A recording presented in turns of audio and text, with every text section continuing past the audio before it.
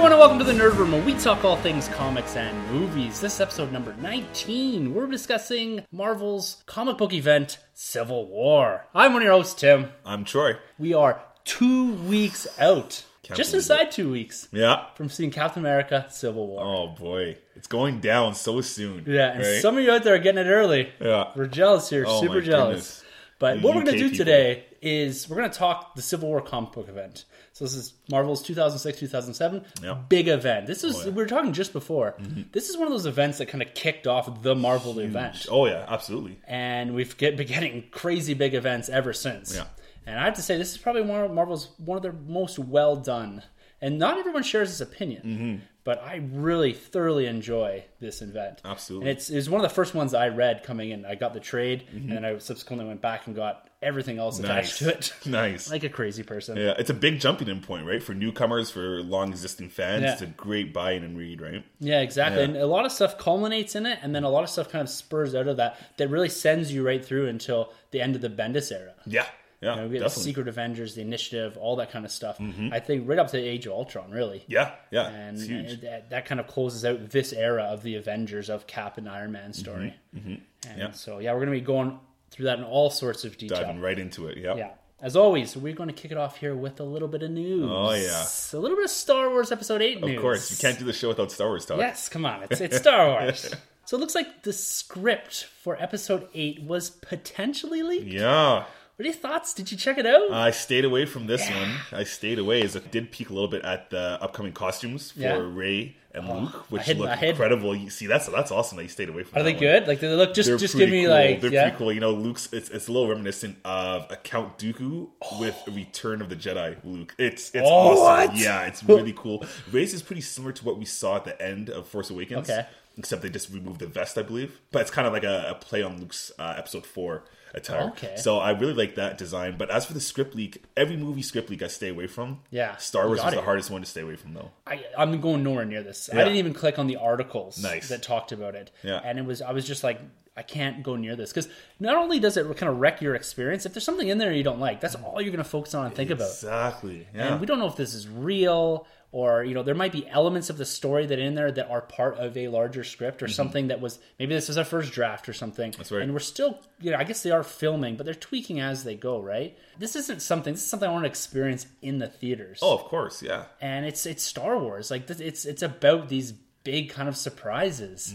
And I don't want that experience taken away from me. No, definitely not. No, it's horrible. I feel sorry for anybody that actually read into that. I hope it's false. Maybe it's just a fake leak. Maybe it's just to kind of throw people's attention somewhere else. If you did go and read it, please just keep it to yourself. Keep it to yourself. Don't tweet it. Don't Instagram it. No, do that for your own enjoyment if that's something that you like. Because there's people that are out there that like to have as much information as possible. Absolutely. Like, I listen to some guys in some podcasts, and they're really they'll go to the Wikipedia page before they go see, say, Civil War, and read everything. They'll know the whole plot going in. And they like that aspect of knowing more than the person next to them, right? Yeah. But for me, I'm all about this in-movie experience. Like, definitely. I did not see that coming. I gotta be surprised, exactly. Right? Yeah. And so this really ruins it. So I'm really hoping, that it's not something that's actually real. That's brutal. Because I was pretty disappointed when I kind of got Batman versus Superman spoiled a little bit. I found out a little something about Superman going into that, which just, it took away a lot from that scene. We were almost anticipating things as, it's, okay, I got to get to the point where Superman dies. Exactly. Right? Yeah. And it's like this with Star Wars. You're like, oh, I know something big's going to happen. Yeah. And you're just kind of being like, okay, let's get to that. I know it's going to happen. You're just telling the beat. Exactly. I want to get beyond that so that I'm surprised at the story again. Of course, yeah. We were talking a couple weeks ago about Force Friday. Yes. And the rumored date is the end of September 30th, I believe. Cool, okay. Of this year. And there's also rumors going around as to what the first wave, the Black Series 6-inch, is going to be released on Force Friday. So very similar to what we had with the release of the Force Awakens Black Series 6-inch figures. Oh, okay. So we're getting kind of a 6-figure line that will consist of... Oh boy, get your lawn chairs ready. Yeah. Shut up, computer. It's going to consist of a Rey and BB-8 repack. Oh, okay. So... Shut up. Yeah, because BB-8 came with Rey initially, right? Originally. Yeah. Okay. So, and then we're going to have a Kylo Ren, a new mold. Oh. So something a little different. Probably going to look very, very similar, especially if you're an in-the-box collector. Yeah, you think it'd be maskless or helmetless? I don't know. Yeah. That's interesting, possibly. So he has that good hair, right? Yeah, he does have fantastic hair. And then we also have from Rogue One, Jyn Erso. So Felicity Jones' character. Yes. And then we have a Rogue One Stormtrooper. Oh, you got to get that. Yeah, my fingers are crossed that it is a Black Hole Stormtrooper or whatever they call them. The Death Trooper or whatever. Cool. Oh, that would be amazing. I'm sure we'll get one eventually, and this might just be your standard issue Stormtrooper. Right. But even going back to the classic original. Exactly. Right. Yeah. Cool. So definitely that's going in the cart. Oh, yeah. And we got a medical droid. Oh, okay. Not specified if this is like a Empire Strikes Back medical droid or something from, I don't know, the prequels or something. There's a lot of those in the prequels. Yeah, right? exactly. Or something even from Rogue One. Right. And then they have this Rogue One SEAL Team male figure, which is Forrest Whitaker's figure. Oh. Forrest Whitaker's character. Yeah. Okay, so they confirmed it's his? Yeah, so this is just the rumors. Oh, okay. I got this from Jedi News. I don't know if they got the codes or whatever from a Walmart or Toys R Us. Right. They're Jedis though, so we just gotta believe them. Just gotta believe all that, right? No, so it's super exciting to see and hear that we're starting to get information about these waves. And it looks like it's gonna be a lot more of, for The Force Awakens, it was all Force Awakens characters, right? In all the waves, up until basically we got Jango Fett. Yeah, that's right. And then, so this one looks like it's going to be a mixture. We're going to see kind of original trilogy mixed in with some of the fan favorites are coming out. Yeah. So the Darth Revan is and the Sabine as well. So they're from both Rebels, we're getting Old Republic. Yeah. So does this mean Revan's canon then? Like this would have to, take him away from the legends and put him into the canon universe, you think? Off of these toys? So this was a fan favorite. Oh, they did like a voting kind of. Okay. That's why that was in there. So they honored kind of the Legends universe. Because Kylo Ren and Darth Revan kind of look a bit the same. Oh, like the body mold? Yeah. Kind of? Well, I think even the whole character. Oh, okay, the helmet and everything, a little bit. Yeah, a little reminiscent of that. Slightly, yeah. So it'd be interesting if they actually did bring him into. Oh, I'm hoping so. Rebel Season 3, make it happen. So it's exciting to see that. Like you said, we're going to have our launchers out there. Yep. We're definitely doing the midnight sale. Oh, yeah. We'll see if they bring in a little more stock. Because they had issues last year with Force Friday. It was only kind of like, we were only supposed to get one, but Troy and I managed to walk out of the store 2 Black Series 6-inch. Yeah, sorry, guy behind us. Yeah, that guy was pissed. Yeah, so coming up to Force Friday, we'll definitely have some tweets out there for you guys to come meet us. That'd be awesome. We can all hang out and just talk Star Wars. That'd be sweet. That's it. Yeah. So we were talking last week a lot about MCU speculation, particularly Phase 3. Yeah. And we're kind of running down the docket. I think when I went back and re-listened to it, I think we asked more questions than anything else. Kind of like, what do you think this would happen? And then it was kind of like, I don't know. No answers. We're waiting for you guys to answer them. Exactly. But it looks like they've kind of made a move on the slate. And this is something that Marvel has yet to do. They've only added movies to their slate, and they've yanked one off. Inhumans is now off of the slate. Yes. So it no longer has a release date. The movie's still there, but doesn't have an official release date anymore. And that was pulled out of a July 12th, 2019 date. Wow. Yeah. And so that leaves that space open, and presumably Marvel's held on to that. And so that only leaves 2 movies in 2018. So we get Captain Marvel in March. Yep. And then we get the conclusion of the Infinity War saga. Oh, Part 2. Infinity War Part 2 on May 3rd, 2019. Cool. See, it's interesting because Disney also has Indiana Jones. Yes. At the same time. And I think initially they were meant to have Inhumans, was it between? Yeah. So, that's something we talked a bit about last week is it kind of now falls outside of the Infinity War saga. And how does that all fit in? Right. And like we kind of talked last week, it's one of those movies that it seems a bit out there, right? Yeah. I know we talked like Guardians is out there and all that kind of stuff, but like when you look at it relative to Captain Marvel and Black Panther, Ant-Man and the Wasp, it's one of those movies that it doesn't really fit in with Marvel's current slate. Yeah.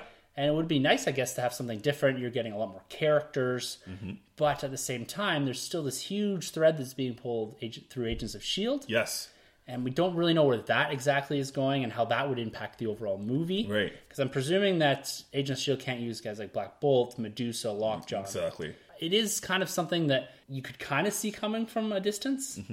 It was not so much telegraphed, but it just always seemed to be this sore thumb. That's a weaker link, right? Yeah. Do you think going forward then maybe, because by then, Agents of S.H.I.E.L.D. must be up there in seasons by then, maybe it cancels, or not cancels, but they end the season, the show, series, and we launch off Inhumans, the TV series?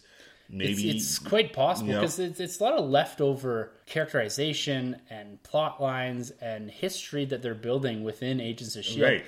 you can't really ignore, because like it's supposed to be still part of the MCU. Exactly. And they do make ties to it, and apparently there's a Civil War tie, and I said, cool. I'm still not caught up on it. Yeah.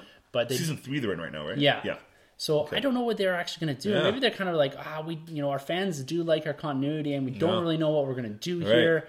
And I know 2019 still weighs out. Maybe they're just having trouble getting a story going. Yeah. And the adaptability of it from the comics might be a little more difficult than some of the other movies. That's true. There's speculation going on up there, though, too, that maybe Marvel has something up their sleeves that we don't know about, and it could be Doctor Doom. Could it be Fantastic Four is going to be back at home for Phase 4? Just imagine that, because that's, it'd be huge. This should be lines up.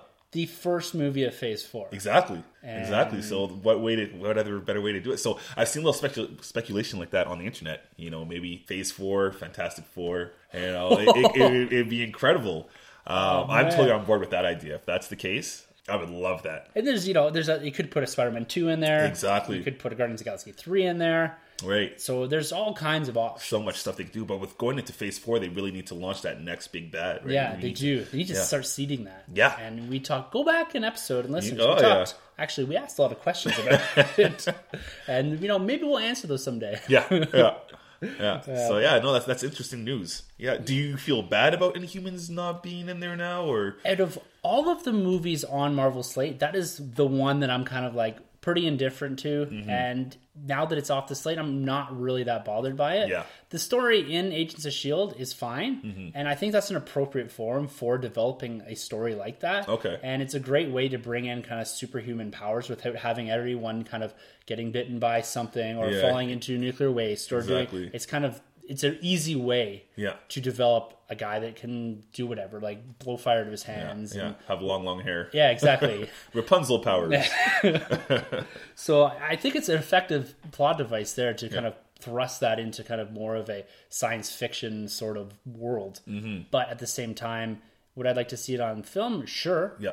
And if anyone can do something like that, it's Marvel. They've got a proven track record for taking and adapting comic books that are maybe somewhat out there and putting a good film on screen. But maybe they just felt like this isn't the movie that we feel like we can make. X-Men's going down a certain path, and it's very similar to the X-Men, but not without the character recognition. Exactly. So that's the difficulty of it. And I know that I think Vin Diesel might have been... He's always talking about... Thunderbolt or Black Bolt? Black Bolt, yeah.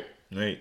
How's their push been in the comics? Like, are people, embracing these Inhumans yet still? I mean, I read the comics, but I've never been an Inhumans person. No, and it's hard to say. I don't know. They seem to be continually getting books, but not to the same level as X-Men. There's, I think, one or two Uncanny Inhumans. They're kind of mixed into the Unity Squad, the Uncanny Avengers. Right. I think, is Medusa an A-Force as well? Or she's an A-Force. Yeah. And so they seem to be pulling these characters out of their individual books and putting them in as kind of support characters. Yeah. Because it's something that I tried to get into, right? Because it was at the end of Infinity, the 2013 event, I think, the Thanos one. Thanos, yeah. And that's when Black Bolt lit off the big Terrigen bomb and all that. And I was like, okay, I'm going to get into this. This is really cool. There's going to be a push for this in the movies. We're going to see this in the TV shows. So I'm on full board, and I could not get into it. Yeah. And again, it comes down to the characters. It was just... They're so different. And these are characters that have been around forever. I remember Medusa appearing in like the old 1964 Spiderman. Spider-Man. They've been around for a very, very long time. Black Bolt's been around forever. And so these are like... I think they're introduced in Fantastic Four. Yeah, right? Exactly. Yeah. So these are like Marvel mainstays. Yeah. And they've been in and out of continuity for decades. Yeah. But this recent kind of iteration of them, I don't know what it is. I don't know if it's just me. Maybe people love them. But I'm looking at the book counts, and I was expecting this explosion of Inhuman books. Yeah.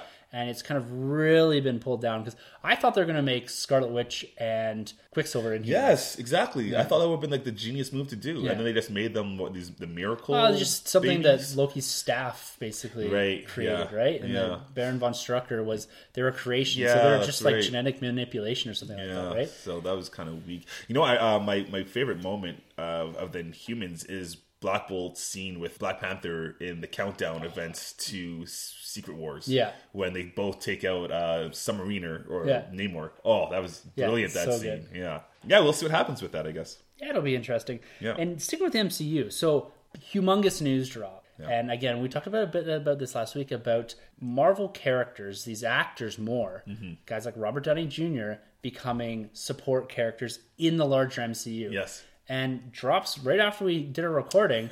Robert Downey Jr. signs on to Spider-Man Homecoming. Awesome. Yeah, like, how great is that? This is great. Yeah, it's the perfect push they need to really, like... I mean, they're already going to establish that Spider-Man is part of the MCU after this Civil War movie, but now we're going to see, Robert Downey Jr., Tony Stark in the Sony Spider-Man Marvel film, which is going to be great. Which is something that, like, if you had said that a year ago, you would have been like, you're friggin' crazy. Yeah. There's no way they're going to put their top dog exactly into a Sony film. Right. All right. But it makes total sense, though, too, now thinking about it. It just gives it that much of a better push. Yeah. I don't think he'll be in the suit, though. I think he'll probably make an appearance as just, Tony Stark, billionaire. So I think we'll talk about this when we get into the Civil War review. So we're going to do a bit of speculation and prediction as to how well we think Civil War comic event is going to be adapted, or not how well, what aspects of it are going to be pulled. Yeah, okay. Exactly. Yeah. And I think that there's an aspect of Tony Stark, Iron Man, that is going to pull through the MCU post-Civil War. Cool. So we talk about that. So it ties a bit into this signing on. And, it's a bit of a spoiler because people were questioning whether or not Tony Stark was going to bite it. Yeah. And so there's that possibility, but now he's signed on here, unless it's a massive curveball.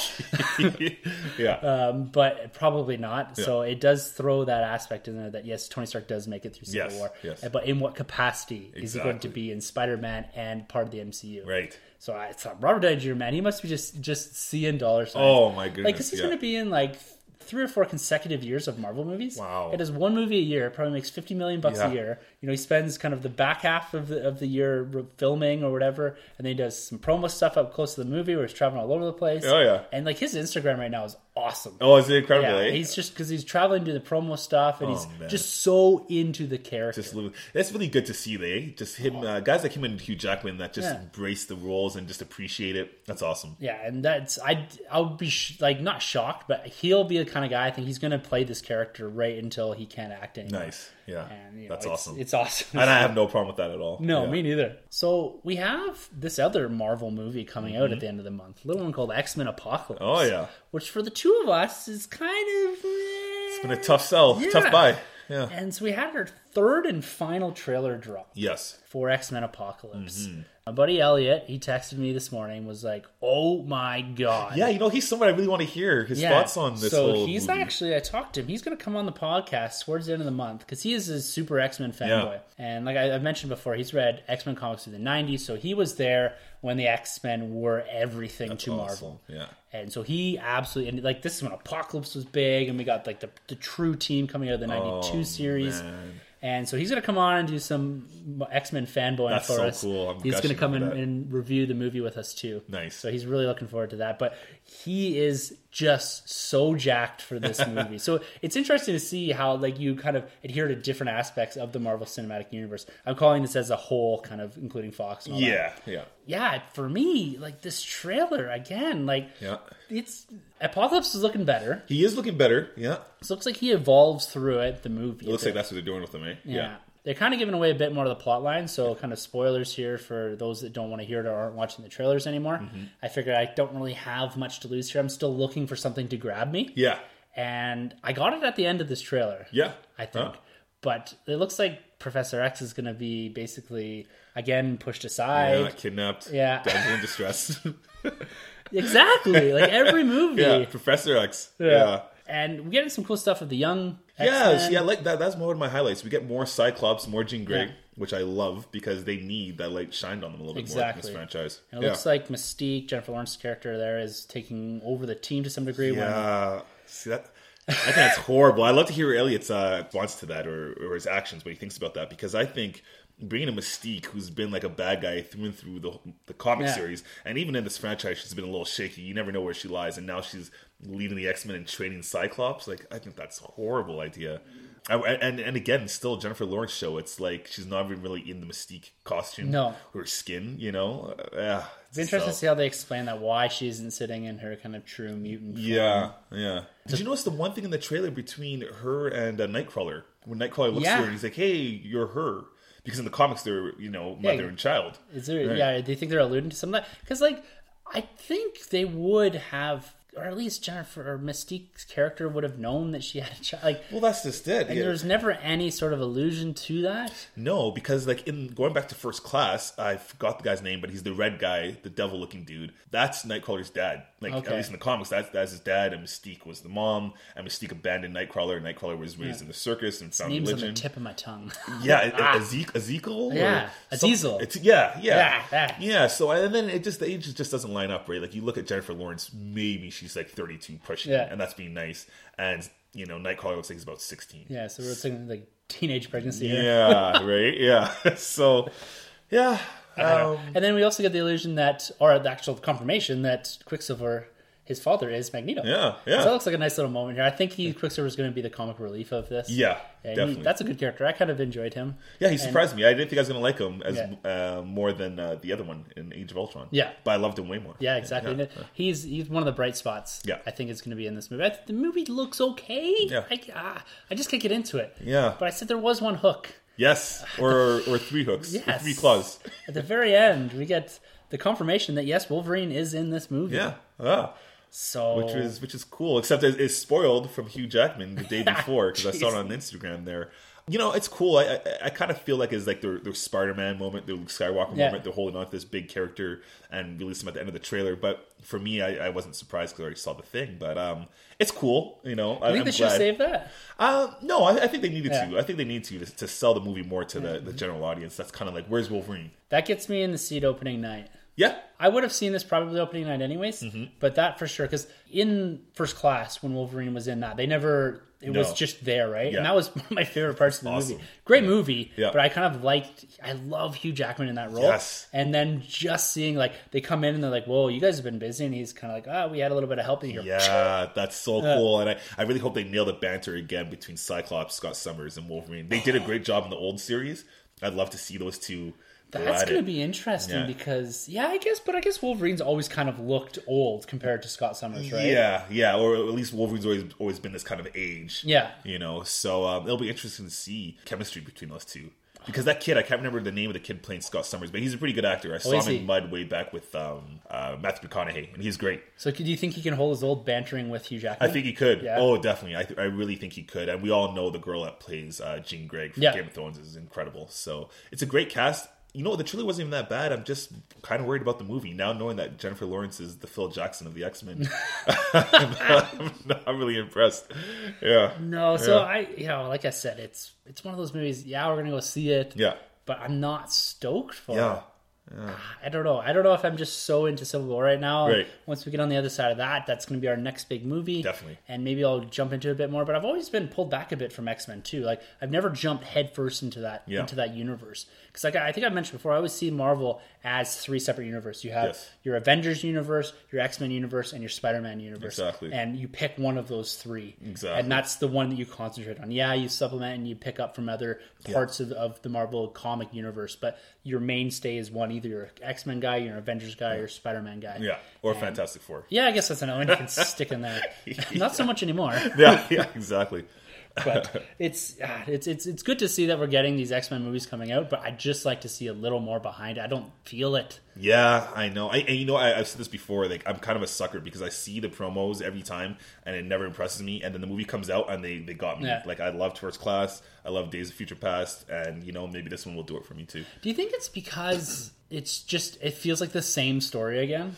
Yeah. Like the world's ending. There's another mutant here that's here to destroy us. Exactly. It's doom and gloom. Everything's blowing up. Yeah. We gotta get the team together. We'll save the day. Always. End the show. We'll tease for the next movie. They kind of have a formula going. It's just the big bad mutant comes around and he wants things his way. Yeah. And, you're either with me or against me kind of thing. Yeah, and I know people will say that, like, the Marvel movies have a formula to them and they follow that, but it's different. I just, there's something about the X-Men that just seems so familiar that it's kind of a bit boring to me. Well, I feel like Marvel has structure. Like, they know what they're going in for. Yeah. They know what they're going to do. They know what the end game is. Whereas X-Men, I feel like they're always trying to retcon something. Yeah. They're always trying to fix the mistakes of the past movie. Yeah. They're always trying to do that. And I'm just like, just establish something and stick to it and grow the characters. And maybe this will be it. Maybe this will be the launching of the Scott Summers, Jean Grey, that young crowd. Because they're young actors. They're relatively unknown. Yeah. And you got Nightcrawler in there. Mm-hmm. And the guys maybe a guy like Beast, who's been in the the movies, he's a really good actor, but he's not like super A+ class kind of guy. Yeah. So he can still be part of this universe and kind of be that continuity thread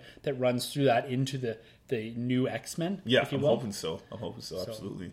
Wait and see. We'll see. Maybe Deadpool will show up at the end and save the day. That would, I would not be surprised. It's kind of it'd have to be a post credit that I don't know how to do that. For sure. Or how crazy or how awesome it would be if he showed up and him and Cable. Oh, right. Like if Deadpool just showed up and Cable's like, no, wrong film, let's go. And just takes him where. Yeah, exactly. That'd be sweet. They show up time traveling. Yeah. And Deadpool's like, what the? That'd be cool. Yeah. I met you before and you were a real dick. That'd be great. That'd be great. Speaking of Deadpool, really, I looked at this a couple times. I was like, when did Deadpool come out? February? Right. Yeah, it was February. I checked it the other, I think it was a couple days ago. Okay. It was February, it came out in theaters. So it's like this week, the digital HD copy drops. Crazy. So you can, it's 2 weeks before the physical copy, and I'm waiting around for the Steelbook. Yeah. But you can buy Deadpool on iTunes on the 26th. That's awesome. That's fast. It's so fast. I looked at it, I was like, I've definitely written this down wrong. There's no way this has come out in 2 months. Especially, I think less than 2 months. The movie's like, what, 700,000 or 700 million now worldwide, I think? It's huge. Yeah, I guess it mustn't be in theaters anymore. I don't know. I don't think it is. It's like it might have got run out by other movies, but I cannot believe how quick things are coming out. Yeah, that's, wow. I guess it's getting out before the summer and that, but... Yeah, I guess so. The crazy thing is, too, they're releasing a VHS for this movie, which is going to be... Is that an April Fool's thing? I heard it's true. I heard it's like a limited release of the VHS box set. Or, well, box, because there's only one movie. Yeah. Would you buy it? I kind of would. I think it's kind of funny just to be like, hey, like, if you had the box set in here, that'd look awesome. For sure. I only know one human on Earth that has a VHS player still. And it's my dad. Oh, wow. So I'd have to take it. That would be interesting, because there was a limited release of the Guardians of the Galaxy, the Awesome Mix Volume 1. Oh, cassette. Yeah, the cassette. Cool. So they limited it. I don't know if it was Mondo or who did it, released it, and you could actually buy it. I think it's worth a fortune now. Oh, wow. Yeah, but you could buy like the proper cassette. Yeah. Also, to kind of wrap up the news here, so we had our first images of the Netflix series Iron Fist. Yeah. So we had the main actor, the guy playing Iron Fist himself. He had him running around and kind of looking a bit crazy on the streets of New York, I guess. Bare feet, kind of wild hair, wild beard. Yeah. So it'd be interesting. It's kind of cool to see this movie kind of getting off, because it seems to have had some problems getting going. Yeah. And so this looks like it'll probably come out after Luke Cage drops. That makes sense. So in about a year's time, that makes sense. And I'm sure we'll see him appear in Luke Cage or something, because those two are buddies, eh? Yeah. And that's another couple guys you see in Civil War, actually, in the comic series. Doing a little bit of secret avenging. That's right. Yeah. So yeah, that's interesting. That's good stuff. Yeah, it's cool to see this constantly evolving Netflix world, and the fact that they are moving forward with these things, and they seem to somewhat fly under the radar, and then all of a sudden they're filming. They're right there. Yeah, it's crazy. Yeah, it's really good to see these characters, like these C-B-listers, getting attention, and a TV series dedicated towards these guys to grow. It's awesome. Yeah, and like it's one of these characters you're probably never going to see them on film. Like a guy like Luke Cage, maybe you would get him as kind of a side character or a partner or something like that, but never the amount of development that he's actually gotten already in the Jessica Jones series, and now his own series dropping soon. Exactly, which is going to be. I'm looking so forward to that. Luke Cage coming in out of this Brian Michael Bendis kind of Civil War era.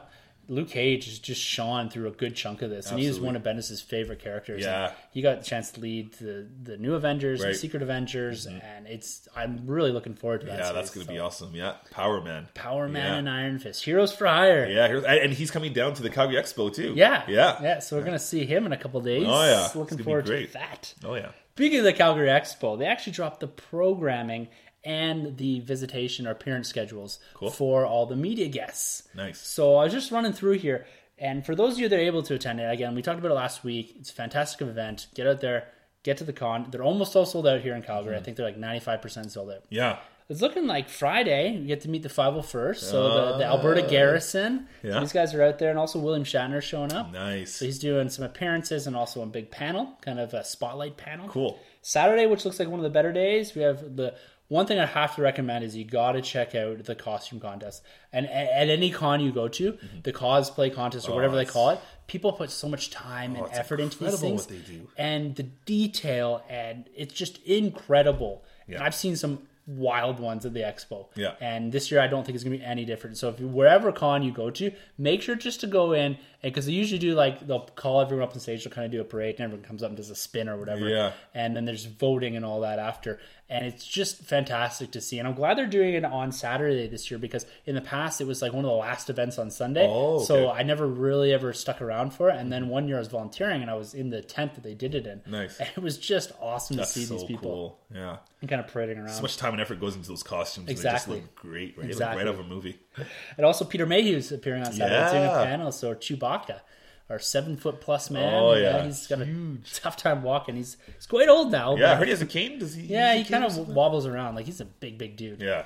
And so it's going to be really cool to see him. Again, he was on the set of Force Awakens, so I'm sure the hosts and that are going to be, or the moderators are going to be asking him all kinds of questions about, being Chewbacca. And this guy, this is all this guy's really, he's been in a few other movies, but this is his character, right? Yeah. And he kind of really owns that aspect of it. Like, I follow him on Twitter, and he's always posting things almost exclusively about Chewbacca. But he has a love for the character, a love for the universe. That's so and cool. It was really cool that they got him back for The Force Awakens. I don't think he's going to be coming. Maybe they might do a thing where he comes back and does a scene or two so that they can get the credit as Chewbacca. Right. Carry on that legacy. Yeah. Do we know if he was filmed Episode 3? I don't know if that was... Or is that just all CGI? A lot of it, he's moving way too quick to be Peter Mayhew. Yeah, that's true. In some of those scenes. But he would have been quite a bit younger then, but at the same time, I don't know. because a lot of that was CGI, I believe. I'm not sure the exact ins and outs and the details of if there was a couple scenes where it was just Chewbacca, but knowing the way that George Lucas had gone at the end or towards CGI. CGI is the way. Yeah, because I think even when they re-released them on Blu-ray, they went back and taken out the practical effect Yoda from episode 1 and made him, which did look better. It did look better. Yeah, that one was from episode 1 was hard to look at. Yeah, it was. That was pretty haggard. Yeah, I remember. I think I had like the Pepsi Cup version of that. Oh, that was horrible. Yeah, and on Sunday we got our spotlight on Stan Lee. So this is the one I think we have to make sure that we get to. Definitely. Because it's the last time, like I said last week, that he's speaking in Calgary. Yeah. And one of his last kind of spots or stops in Canada. Yeah. Before he kind of retires from the con circuit. I'm sure he'll probably do local stuff. Yeah. New York or wherever he lives. Florida. Yeah. But it's going to be great to see him. And the lady that plays Mockingbird on Agents of S.H.I.E.L.D. is doing a spotlight. Cool. Robin Lord Taylor, who plays Penguin on the Gotham. Yes, which is one of my highlights in that series. He's great. So we're going to have to go check those out. And those panels are always fun to go and watch. And you get to kind of experience these people. Even though you're not talking directly to them, they kind of open up a bit about their experiences on sets, other projects that you're doing. Because a lot of these characters, we like to see these people in other movies. The familiarity of characters or actors in other movies often sometimes brings me in, right? Mm-hmm. If I see a character, I know him from Gotham or whatever. Yeah. I'll be like, maybe I will give this a shot because I like how they do. So it's kind of interesting to see what else these guys are doing. Definitely. And it's also, there's all kinds of like local content, people presenting stuff, and there's some really cool panels on. There's one that was like the science behind Jurassic World. Oh, cool! You'd like that? Yeah. And it's little stuff like that, and they're done in little tiny rooms, but it's people have put some time and effort, and kind of local creators are doing stuff. There's local creators showing films that they've made, short films. Nice. And so it's really nice to get out and support these people. Because we appreciate the support that people give us, being kind of just a small podcast from kind of Calgary area, and we get some support from local people, local creators, and us getting out there and supporting them is really important. For sure, absolutely. And it's just supporting kind of all local creators and people that are trying to put time and effort into a craft. And to build something that they want to show other people and share with other people, right? Exactly. And keep the comic book culture alive in this day and age. Yeah. And again, like we said last week, there's something for everyone. Mm-hmm. Like, there's so much nerd there, it's unbelievable. It's crazy, I'm looking forward. My wallet is not looking forward to it. Like I said before, I'm hunting for very specific things. Yeah. We'll talk a bit about them here. I'm going back and trying. There's a few of the Brubaker run in Captain America that I still do not have. Cool, yeah, that after I'm those. chasing. And I'm going to pay an arm and a leg for some of them because I'm missing some of the key Winter Soldier issues. Oh, boy. But those are at the top of my list. Nice. And I'm actually still missing Guardians of the Galaxy number 25 from the 2008 run. Yeah. Ooh. So that's the one where Thanos is on the cover. It's a gorgeous cover. But that's the other one I'm hunting for. I'm trying to get, there's a very specific price I want to get it for. And so I'm going to try to do a little bargaining here. That's awesome. Running into that, comic books. This is something that you and I love. Oh, yeah. Sanjay loves. Yeah. And with comic books comes events. Oh, yeah. And specifically with Marvel, big time events. Oh, yeah. All encompassing, line wide. And Civil War was really one of the big ones that kind of kicked off the Marvel event. For sure. I'd say it's the biggest event since Secret Wars, the original one, back in the 80s. Yeah. And this had like ripple effects for years through this. Like we're saying at the top of the cast. I don't think this really was resolved until you get to Age of Ultron. Yeah. Which was only a couple of years ago. Right, yeah. And so this had like 4, 5, 6 years, if not more. Yeah. It's one of my favorite events. It was, like I said, is the first event I ever read, the first trade I ever read. Yeah. And it just blew my mind. Yeah, it's incredible. So it was written in 2006-07 yeah. by Mark Millar and the art by Steve McNiven. Yes. What do you think of the art? Oh, the art's it's one of the best features in this book, and that says a lot to see how good this book is. The art's incredible. Mark Millar, I'm a big fan from his Old Man Logan. I believe he did Kingsman, and he does Civil War. He's just a great writer. He really gets these characters. I know some people are kind of on the fence with some of the characters' morals and choices they make. Yeah. For me, I just love what he did with these characters. Yeah, I buy into a lot of what's happening. Yeah. As far as the character motivations, their end goals, what they're trying to get at, and also kind of coming out of this, all the repercussions that we get, and the authors picking up on that. Yes. And the art, I agree. It's some of my favorite art. Oh, just the way he does the faces of the characters, the action scenes, the panel fights, some of the splash pages. Yeah, Captain America diving right out of the helicarrier. Oh, wow, unbelievable! Yeah, unbelievable art. Though I do find everyone is wearing extremely tight costumes, and there's a lot of ass shots. There's a lot of ass shots. But you know what? Going back to Captain America, because this is his original costume, basically. Yeah. It's the best it's ever looked, in my opinion. I love the way he's done it, because it can look very campy and Watchmen-like. Yeah. I think it just does a great job of it's got the scales. The scales and everything. And the proper wing head. Yeah, the wing. Yeah, it's great. It's fantastic. So what we're going to do here is we're going to go through very specific aspects of the comic book event. So it's 7 issues long. We're not going to go through page by page or anything like that. But there's some very specific events, themes, and overall kind of narrative that we do see in the book that we're going to go through. But at the same time, we're going to try to parallel that and make predictions as to what aspects of this comic book event, if any, that the movie Captain America Civil War is going to adapt into film. Right. So what we're going to say here is spoilers. Yes, definitely. And to reiterate, we've watched the first 3 trailers. We've talked about them on a past podcast. Yeah. We haven't been watching TV spots. We haven't been watching interviews. We haven't watched any set videos or anything like that. And we haven't done anything else, any sort of media, with the exception of maybe a tweet or two that says, "Oh, this movie's great." Yeah. Like, we haven't read any reviews or anything like that. Yeah. So we're not coming at this from like the spoiler zone where we know more about the movie. We're coming at this purely from a comic book aspect. Speculation. Exactly. It's pure speculation. So we're going to say spoilers. We don't know any more than you guys if you've only watched the first 3 trailers, maybe even less. But we're going to take aspects of this and see, and maybe it's more of us fanboying over what we'd like to see adapted from here as opposed to what we actually think is going to be adapted. Yeah, that's right. But again, spoilers, both for the comic book, potentially for the movie, and also we're going to get into stuff that happens after. So I spoke about some of the ripple effects, the repercussions, something very specific, and we're going to get to that right after. So after I say spoilers here, that's it. You've had your opportunity. Once I start waving my hands. Yeah. You've had your opportunity to pause the podcast, kick back, wait a bit, come back. Pick up the trade. Exactly. So spoilers. Enough of that. We're in spoiler territory. So one thing that we are going to talk about after is something that we've alluded to a bit, and a huge aspect that I think is going to be adapted in Captain America Civil War is the death of Captain America. Yeah. So the 5-issue Fallen Sun arc that's also tied in with Captain America number 25 from the Brubaker run, which is the death of Captain America. Wow. So we'll talk a bit about that in the end, but that's something else that we're going to get into, because I think this has a big overall impact on what Captain America Civil War is going to be. As far as the ending of the Cap trilogy. That's right. Overall story arc. So like you were saying, this really worked for you, right? Oh, yeah. This was something that you could get right into. And we mentioned before, too, that this is something that if you're not a comic reader and you want to kind of understand a bit more about the characters in that, even something you can come to after you watch Captain America Civil War, or something that if you love the movies, you can jump into this. Absolutely. It's not fair game for everyone. Exactly. Yeah. This is kind of the kickoff of the big events. And so this is something where it's a good jumping on point, because a lot of stuff spills out of this. Yeah. Including Secret War or Secret Avengers. We get, the Initiative is the big storyline that runs through here. We're starting the seeds of even Secret Wars and what's going to happen in Siege, and it's little things all like these that. Little things. Spider-Man fans Back in Black going on in there. Yeah, it's good stuff. A lot of stuff starts to snowball out of this, and it's very minor things. Yeah. And some people might say, "Oh, there's nothing about Secret Wars in here," but it's kind of implications of where characters are as a result of what happens to Civil War. And what they're doing in Secret Wars and stuff like that. So it's interesting how much impact this individual event has had on the overall Marvel comic book universe. Yeah.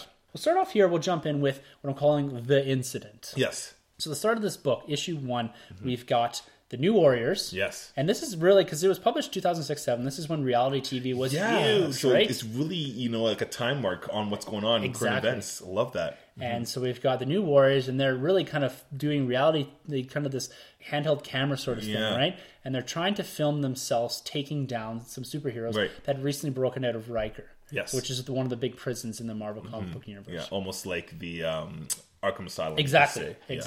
And so they're questioning themselves on video here. These guys are too big time for us. We shouldn't be going after these guys. Yes. Shouldn't we call the Avengers?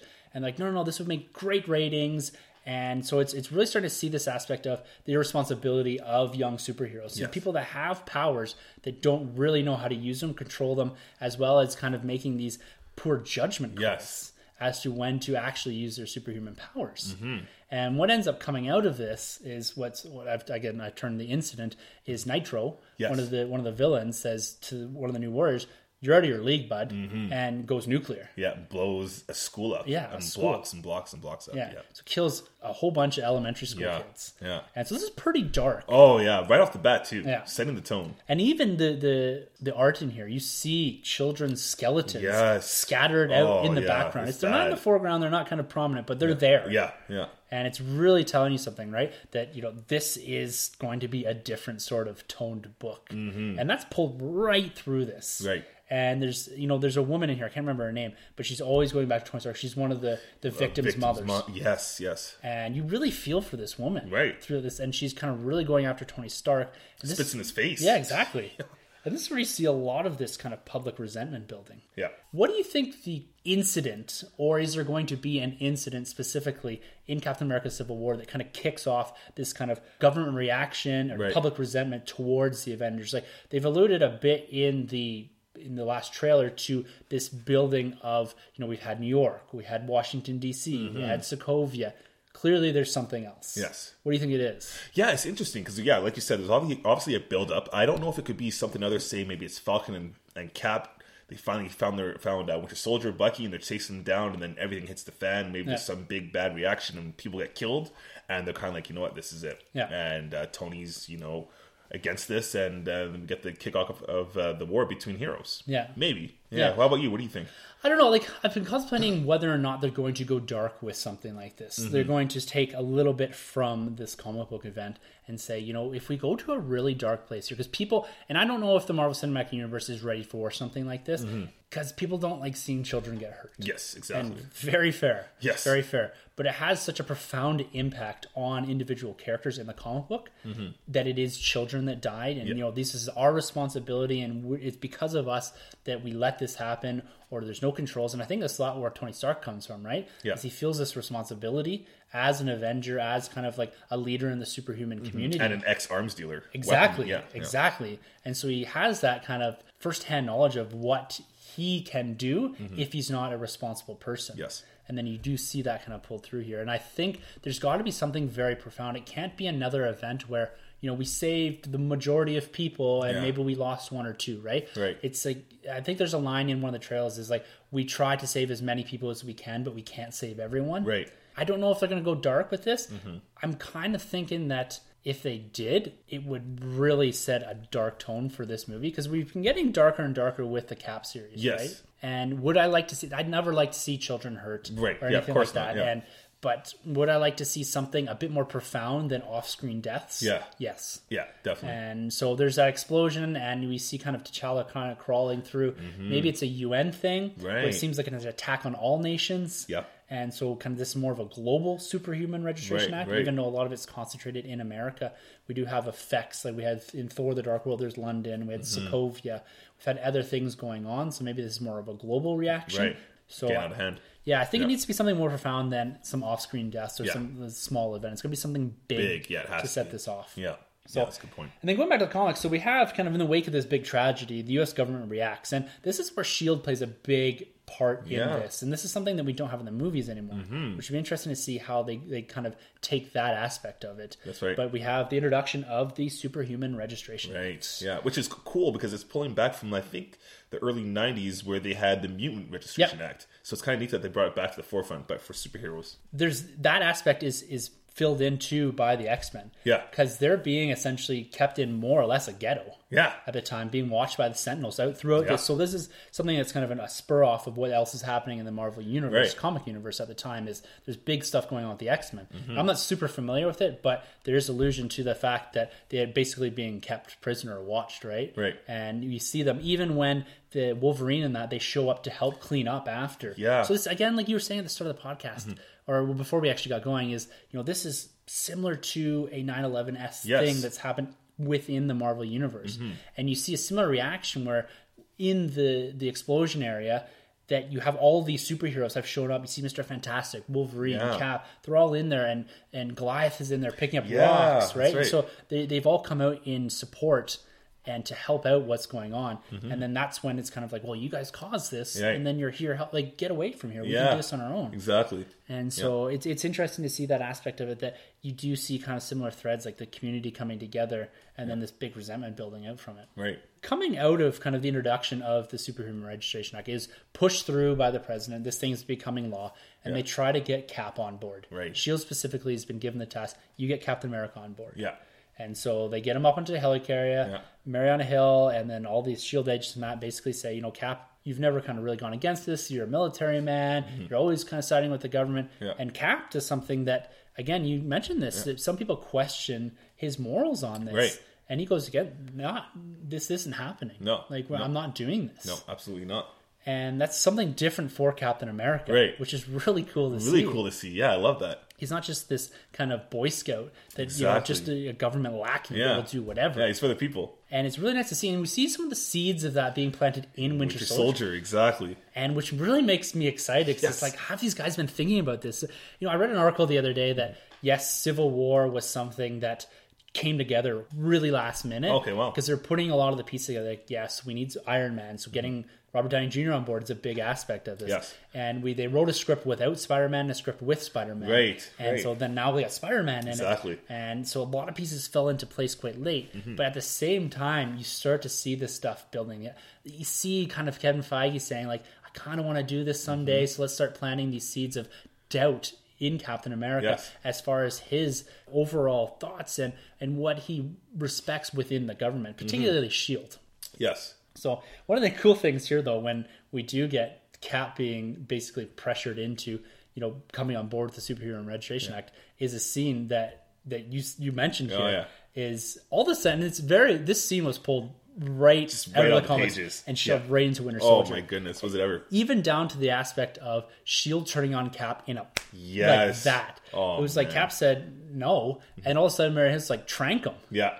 And the way they capture the scene, he grabs one soldier, uses him as a shield. Yes. Oh man, it's incredible what they do with the pages. Yes, it's done so well in Winter Soldier, and it's pulled right out of here, and even down to there's no elevator for anything like that, but him jumping out of the window, right out of the helicarrier, and falling down. Like it's just that same sort of with the shield out, and it's just beautifully drawn. Yeah, definitely. By Stephen, like it's fantastic. It's like iconic, I would call it, and it was captured so well in Winter Soldier. Yes, definitely. Yeah, this artist just captures frame by frame the art, everything, the motion, the fighting, the action. It's incredible what he does. I'm on the edge of my seat in this, because I hadn't read this for a while, so I completely forgot that was in there. And I'm sitting there like, oh my god, the guys were reading this comic book while they were writing, and while they're putting together the storyboards for Winter Soldier. Yeah, definitely, definitely, amazing. Yeah.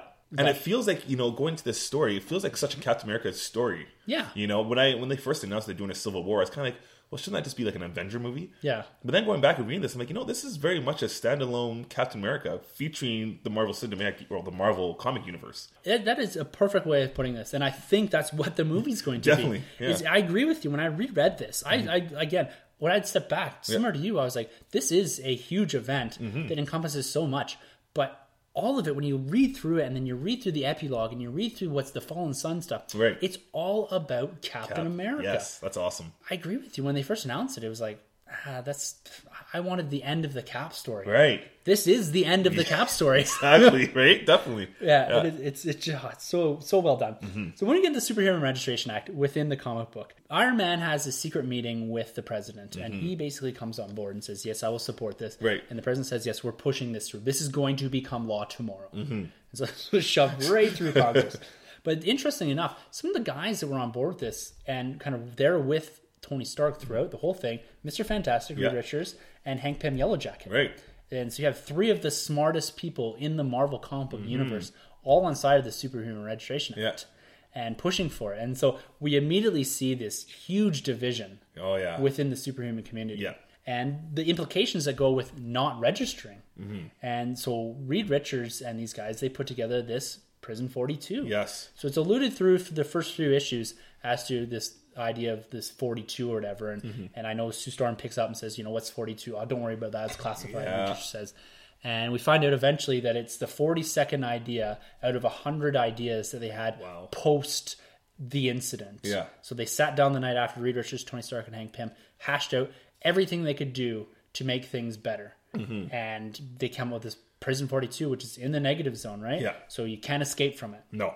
We'll see how that works on. In the movie. I really like. I think it's just going before this, when all the superheroes meet up in the community. I think they're at Stark Tower, maybe. Yeah. And Daredevil's like, this is not going to be good, and Daredevil calls it right off the bat. This is going to be pretty bad. This is going to divide us. Yeah. I think it's Daredevil that says that. Yeah. That's a really cool scene. The Avengers Tower or Stark Tower, somewhere. But there's a whole gathering of all these heroes. Yeah. You just get a good idea that these guys all have history together. These guys have been with each other for years and years and years. Yeah. You see so much. I'm just flipping through here, and it's just such a fantastic scene that you're seeing. It's incredible, right? And again, like you were saying before, they don't force these characters just to be there. It's very organic how these characters flow from panel to panel, page to page. That's it. It doesn't feel forced. Like, because some of the other events that I've read, it's like, Wolverine's there and has one line the whole book. Spider-Man shows up randomly for stuff. Right. And AVX was very bad for that. It was just like there'll be a couple panels where don't forget about Spider-Man. Yeah. All this was just you read this at 7 issues, it feels like it was a 40-issue book. Yeah. Because it does it so well. At the same time, it's so crisp. Like it's like boom. It's like you're watching a movie almost. Yeah. It just everything happens sequentially and it's quick. I find that some of the events now that are 12 issues long, you could probably do with it 3 or 4 of the issues. Absolutely. Because they're just dragging stuff on. Exactly. It's really some of the issues in some of the other events are just getting from book 3 to book 5. You just walk through book 4, right? Yeah. There's nothing in there of any substance. It's kind of like filler. Exactly. Right? There's no substance there. And so sometimes you feel like, they're just doing this they're doing 12 issues. Yeah. And they have 7 issues of story. Yeah. Where this is like we have 7 solid issues. It's quick and it's fast and it's good storytelling, but it doesn't feel that way. No. And reading through this in the trade, I was never like, I wish they would have done this differently, or I wish they had cut that out. I'm like, I need more of this. Yeah, it's great. It's very thought out. It's like they have a clear path and idea and vision of where they want this story to go. Yeah. You don't feel like there's any hiccups along the ride. No, and there's lots of tie-ins to this. So there's Spider-Man tie-ins, X-Men tie-ins, New Avengers tie-ins, Wolverine tie-ins, Fantastic Four. So this hit every corner of the Marvel comic book universe. But you don't need those. I've read a few of them, not all of them. They do supplement, again, the story, but the whole thing is contained within the 7 issues, really. Awesome. And then you get kind of the epilogue and a few other stories that kind of tag on to the end of it. Right. And then we have kind of being thrust out of this separation and divide in the community is the Secret Avengers. A lot of these guys go underground with Cap. And so we get guys like Iron Fist and Luke Cage kind of going underground. Yeah. And we have the Young Avengers. They're being rescued by Cap and Falcon in one of the scenes. That's right. After they're captured. Yeah. Which is a great scene. They kind of go undercover. Yeah. And they kind of say with Cloak and Daggers are big in this as well. That's right. Yeah, because I think it's the panel is Cap, Falcon, Daredevil. Yeah. I think Hercules. Yeah. Because Hercules has a pretty good story. Well, it's great in here, yeah. Yeah, he's awesome. When he gets the hammer, Thor's, I love it. Yeah. And then we have Goliath in here, Ben Foster, who's like a Marvel mainstay from forever ago. Yeah. He was one of Hank Pym's. I think he was like his assistant for a while. Right. And he's Goliath, so he's Giant Man, basically. Yeah, he has a big little arc going on. Yeah, exactly. Yeah. And again, he's another character that you won't recognize if you're just jumping into this, but quickly you're kind of like, because I never read a lot of Ben Foster, and I don't know that character that well, because I haven't read a lot of stuff kind of preceding this. But as soon as I got into it, I was like, oh yeah, I've read a few little things about him before in the past. Yeah. And I was like, I'm right on board with this. Yeah, it makes sense. You just go with it. You pick it up right away. Yeah. I'm like, okay. Yeah.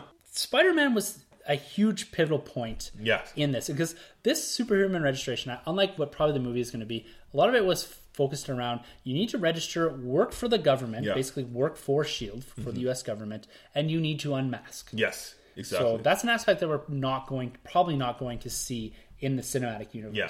But this is a big point here because we got guys like Daredevil, Spider-Man, and all kinds of masked characters. Like this is their identity, right? Absolutely. And Spider-Man specifically because he's protecting his wife, his family, his aunt. Yeah, he's a great panel in this too, where I think he says, I don't wear this mask because I'm ashamed. I'm proud of what I do, but I wear this to protect my family. Exactly. Right? Yeah. And that's what it is all about for him. And for him to join Tony's side, there's even comments following on in some of the epilogue stuff where Tony Stark says, everyone kind of fell on the sides I thought they would. I kind of knew this war was coming, except for Spider-Man. Yeah.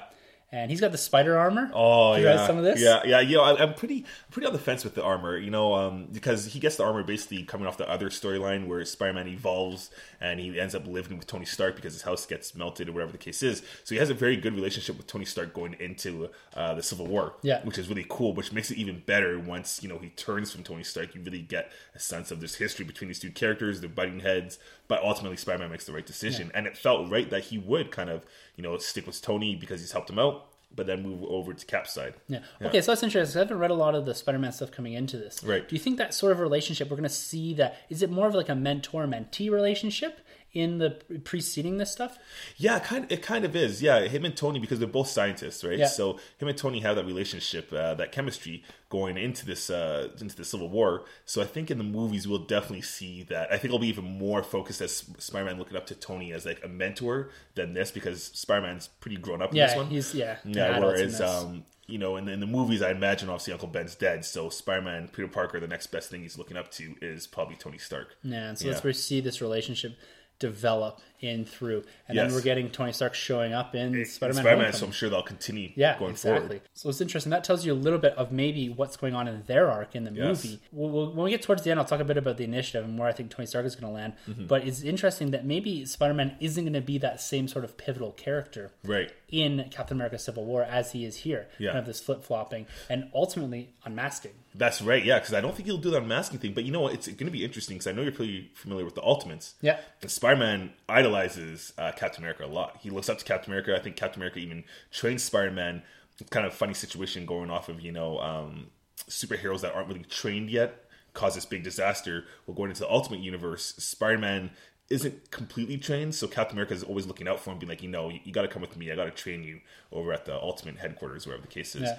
So it'd be neat to see if he still has this man crush on Captain America going into the movie. It's interesting you say that because that is also a thread that's picked up in Fallen Sun, which is the book that comes after. Cool. And you see a lot of regret and almost depression over the death of Captain America in Spider-Man. And they allude back to times when Captain America saved him from the Hulk once, and how he trained him, and how he's always looked out for him, and how Wolverine comes in at one point and says, look, you weren't supposed to be part of the New Avengers. Yeah. So like at the start of the Bendis run, they kind of kicked up this New Avengers where the idea was we're going to have the greatest characters in the Marvel Comic Universe part of the Avengers. You have Wolverine joining, you're with Cap, Iron Man, all these guys, and there's discussion around should Spider-Man be part of the New Avengers? Should he be an Avenger? And Wolverine says right to him, none of us wanted you on the squad. But Cap said, I'm not doing this New Avengers thing unless Spider-Man is on the team. Wow, that's awesome. So it was really cool. And it's really cool that you say that. That you do see this relationship, this kind of idolization of Captain America by Spider-Man. That is in here. That's so cool. It's not in the main book, but it's in the supplemental stuff that the tie-ins and that, and they really pick up on that. Oh wow, that's a buy. Yeah. Okay, Comic Expo, here we go. I'm looking for the Fallen Sun. It's great. Yeah. And so we mentioned a bit about X-Men. So X-Men, again, are a big part of the universe at this time still. You don't have these issues with Fox that they're getting kind of pushed to the corner or anything. But they're not really involved in this story, which, with the exception of Wolverine and a couple others. Yeah, Cable, Bishop, But I really appreciated that aspect of it because it didn't clutter up the book. Yes. It's this was more of an Avenger-centric. We can get Spider-Man in there as well, Fantastic Four. But I find when you start throwing in the X-Men, you get a bit of clutter in here. You get a lot of characters. And I think AVX suffered a bit from that. Yeah. Just too many characters to deal with. Yeah, because X-Men as a whole is just huge. Yeah, and they've got so many mainstay characters too, right? Yeah. You've got to give time to Professor X, Cyclops, all these. Storm's in this a bit because she's married to T'Challa. Yeah, that's right. At the time. I really liked that. And I really liked how they kind of briefly addressed it. So Tony Stark shows up at the X-Mansion. Yeah, the X-Mansion, and talks to Emma Frost. Yes. And basically says, we want you on the pro registration team. We don't want you with the resistance. And he says, we'll offer you this, this, and this. And Emma Frost basically says, well, we're living in the ghetto anyways. Yeah. So we're not going to join you. Exactly. But we won't join Cap's team if you just leave us alone. Exactly. Because they weren't there for their struggle too. Exactly. Really. So she kind of flips the bird at them. Yeah. It's a great scene. It's a great way to reference the other part of one of the other aspects of the comic universe without kind of saying or having several issues. And yes, there are X-Men tie-in issues to this that address some of these things. But at the same time, it was just such a nice little nod. Iron Man's like, this is a win for me. Yeah. They're not going to join Cap, so I'm good. Yeah, he can live with that. And because we don't have, I always refer to it like we're making the movie. We're in the comics. Yeah. We don't have, we here at the Nerd Room who have access and, sway over Marvel Studios. No, so they don't have access to some of these characters, some of the big pivotal characters, namely the Fantastic Four. And it's nice that the X-Men aren't such a huge anchor in here. True. That they don't really have to. Wolverine does play a part in this, specifically in the Fallen Sun, but you can use other characters for that. One of the things, though, with Civil War is we're saying that in the comic book event here, they do such a good job of balancing so many characters, and we don't have that same volume of characters in the movie. Right. Do you think it's going to feel vacant? Not so much in the sense that we don't have good characters, but we don't have the volume of characters around. Is it going to feel like, this seems like a small battle that's contained within a much larger kind of civil war, or should be at least? Where are all these other characters? That's right. Do you think it's going to feel too small scale for what this comic book event actually was for the comics? I think in comparison to the comics, it will be a little bit. Yeah. But the Russo brothers are pretty good with handling the characters, and plus when you're dealing with a movie, it's so hard to spread the floor with all these characters. I think Joss Whedon did a great job in Avengers. Yeah. James Gunn did a great job in Guardians of the Galaxy. But I think the Russos can pull it off in this movie to cover everyone's ground with still keeping it a Captain America-centric movie. But I think in comparison to this, it'll definitely feel a bit of a smaller scale side of characters and heroes. And that might be the limit that we can get to with movies too, right? If you try to involve 60 characters, maybe we'll get this in Infinity War. Right. Trying to do it in here and tell a Cap story, you just basically with a runtime of 2 hours or 2.5 hours, whatever it was. We have 7 issues here. It's pretty dense writing and it's pretty dense art. Yeah. And we get a lot going on. But if you're trying to do that in a movie with actual dialogue, action pieces, developing new characters, seeding future movies, it's going to be hard to contain even what we have. Oh, yeah. Even though we have maybe I'm going to say a scaled down version of this comic book event. Right. But we still have the majority of the characters from the Marvel Cinematic Universe involved in this, which is really cool to see. Absolutely. Yeah. One of the big things that comes out of this, like I said, was the Secret Avengers. Yes. And this is something that I would love to see in the movies. So this is kind of the underground guys. Iron Fist, Luke Cage, Spider-Man eventually when he flips sides joins this. Actually, I forgot to mention that when we talked about Spider-Man, he unmasks. I know I did say it, but we didn't really talk about it. And this is a big thing. This is a big deal. Even people that weren't from reading comics knew that Peter Parker unmasks himself, right? That's a big, big deal. And Stark convinced him to do it, kind of come down in this public press conference and rip off his mask. And it's a cool panel where J. Jonah Jameson's just like upside down, feet in the air. He can't believe that Peter Parker's been, Spider-Man this whole time. And it doesn't end well between those two, the relationship actually going forward after Civil War. Well, I can't imagine it does. So again, this is like something that's really, it's changing so much. And that's what events are supposed to be, right? Exactly. Change the status quo. Yes. Of the comics going forward. Yeah. And I really think at the end of Civil War, one of the big things going to happen, we're going to have an underground team. Yes. I don't really know who's going to be composed of or who's going to be leading it, but I think we're going to have Avengers. It's probably going to be Ant-Man. It's probably going to be one of them. Maybe Hawkeye. I guess you need a leader in there. Yeah, I could see like a Bucky or a Hawkeye, leading the way, which would be really cool because they're very espionage based kind of characters, right? Exactly. And so they're going to be someone that's in the background doing stuff. Yeah. Well, maybe a guy like Tony leads kind of your main, what's coming out of this is called the Mighty Avengers. Mighty Avengers, yeah.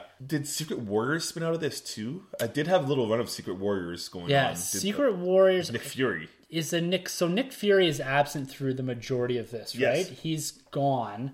And I think it was, I can't remember exactly why he leaves, but what's either retconned or the kind of seeded reason why he leaves is because of the infiltration of the Skrulls.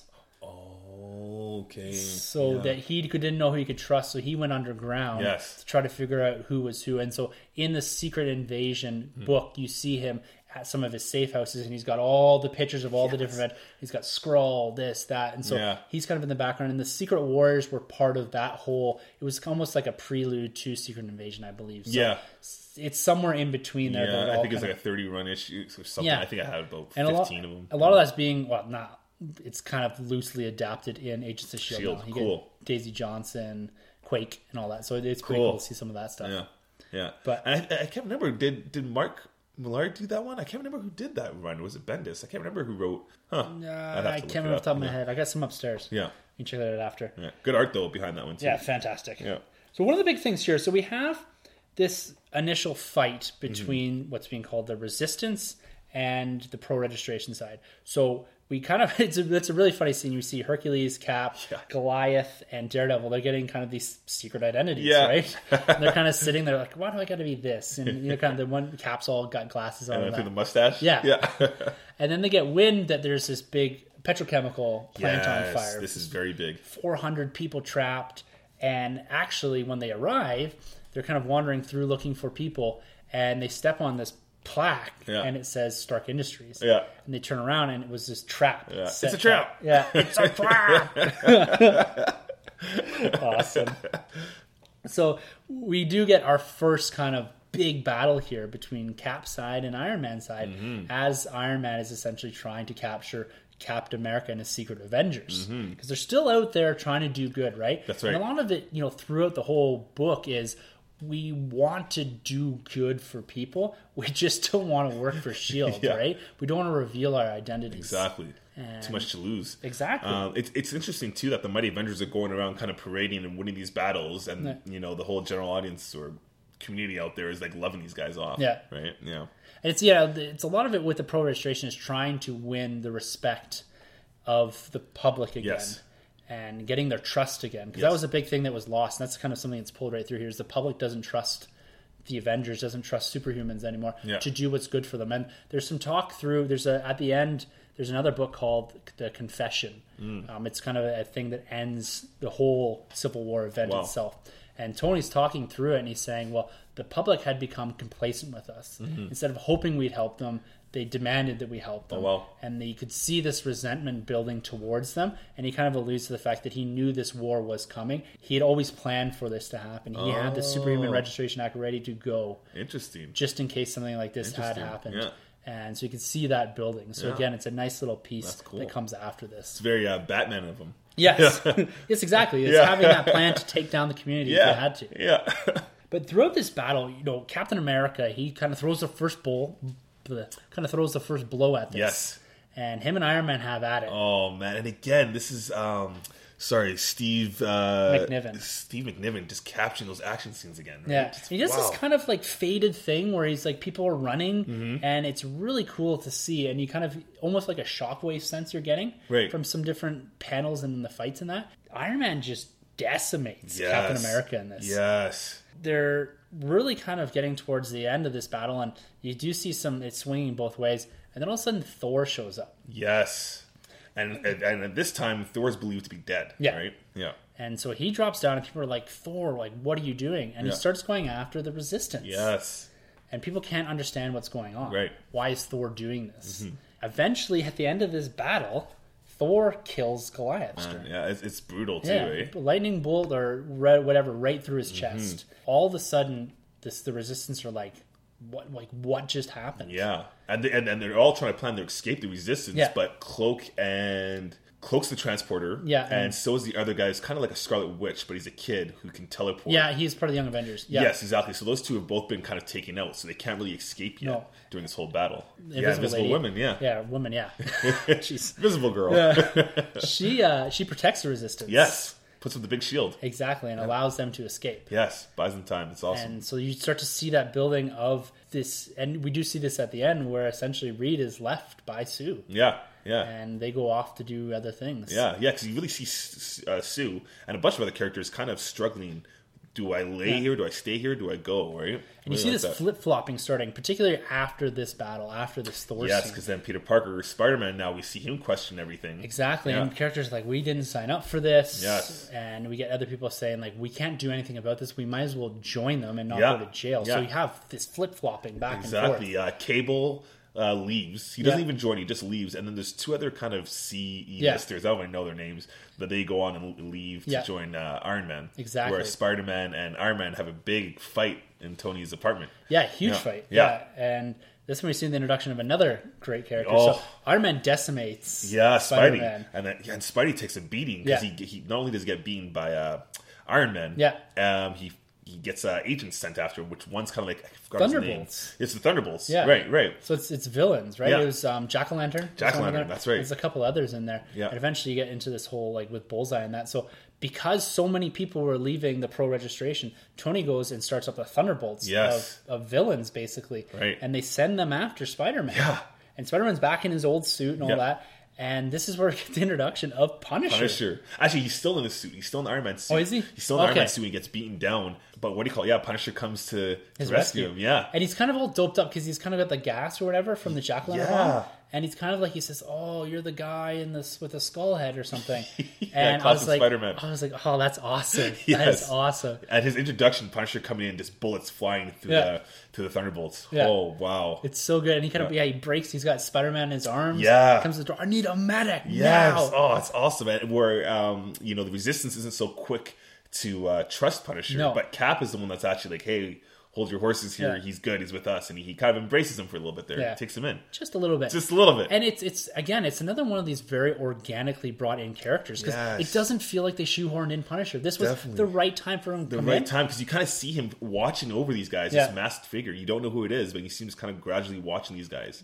And then he shows up there, right? Yeah, and he does say, "The reason I'm here is because Tony's using the Thunderbolts. He's using bad guys." Yes. That's awesome. And then we eventually see Captain America start to think, no, it was villains show up, so like D-list villains show up and be like, join Cap. Yeah, to join the Resistance, and Cap's kind of like, and then all of a sudden Punisher shoots him. Just bullets flying, no questions asked. And then Captain America beats the shit out of him after that. But that's after, I guess, they kind of use him to infiltrate and steal which is cool. The Prison 42. Yes, he gets that cool high-tech suit. It's very Mission Impossible, like, exactly. as he breaks into Stark Tower, I think, and does espionage stuff. So he's one of the big highlights for this. He's great in that. He's great. It's it's towards the end. It's only over an issue or two that he's actually in it. Yeah, and he's kind of in and out, but he has a profound effect on the overall story. Right. Even from the aspect of bringing in Spider-Man and saving him to kind of helping them steal the Prison 42. That's right.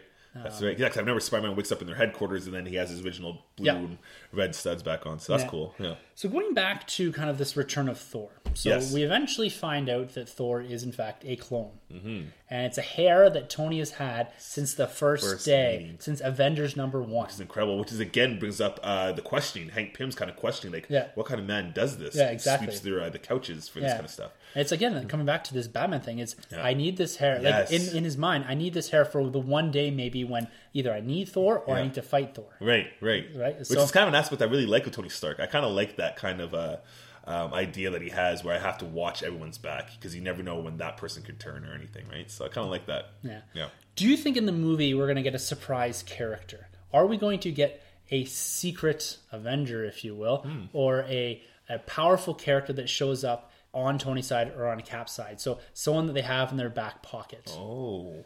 Like I'm thinking like maybe a Hulk, not so much a Thor. Well, you know what? Maybe Thunderbolt Ross unleashes the Red Hulk. Maybe we see it. I mean, that'd be pretty hard that if they've kept that under the rug this whole time.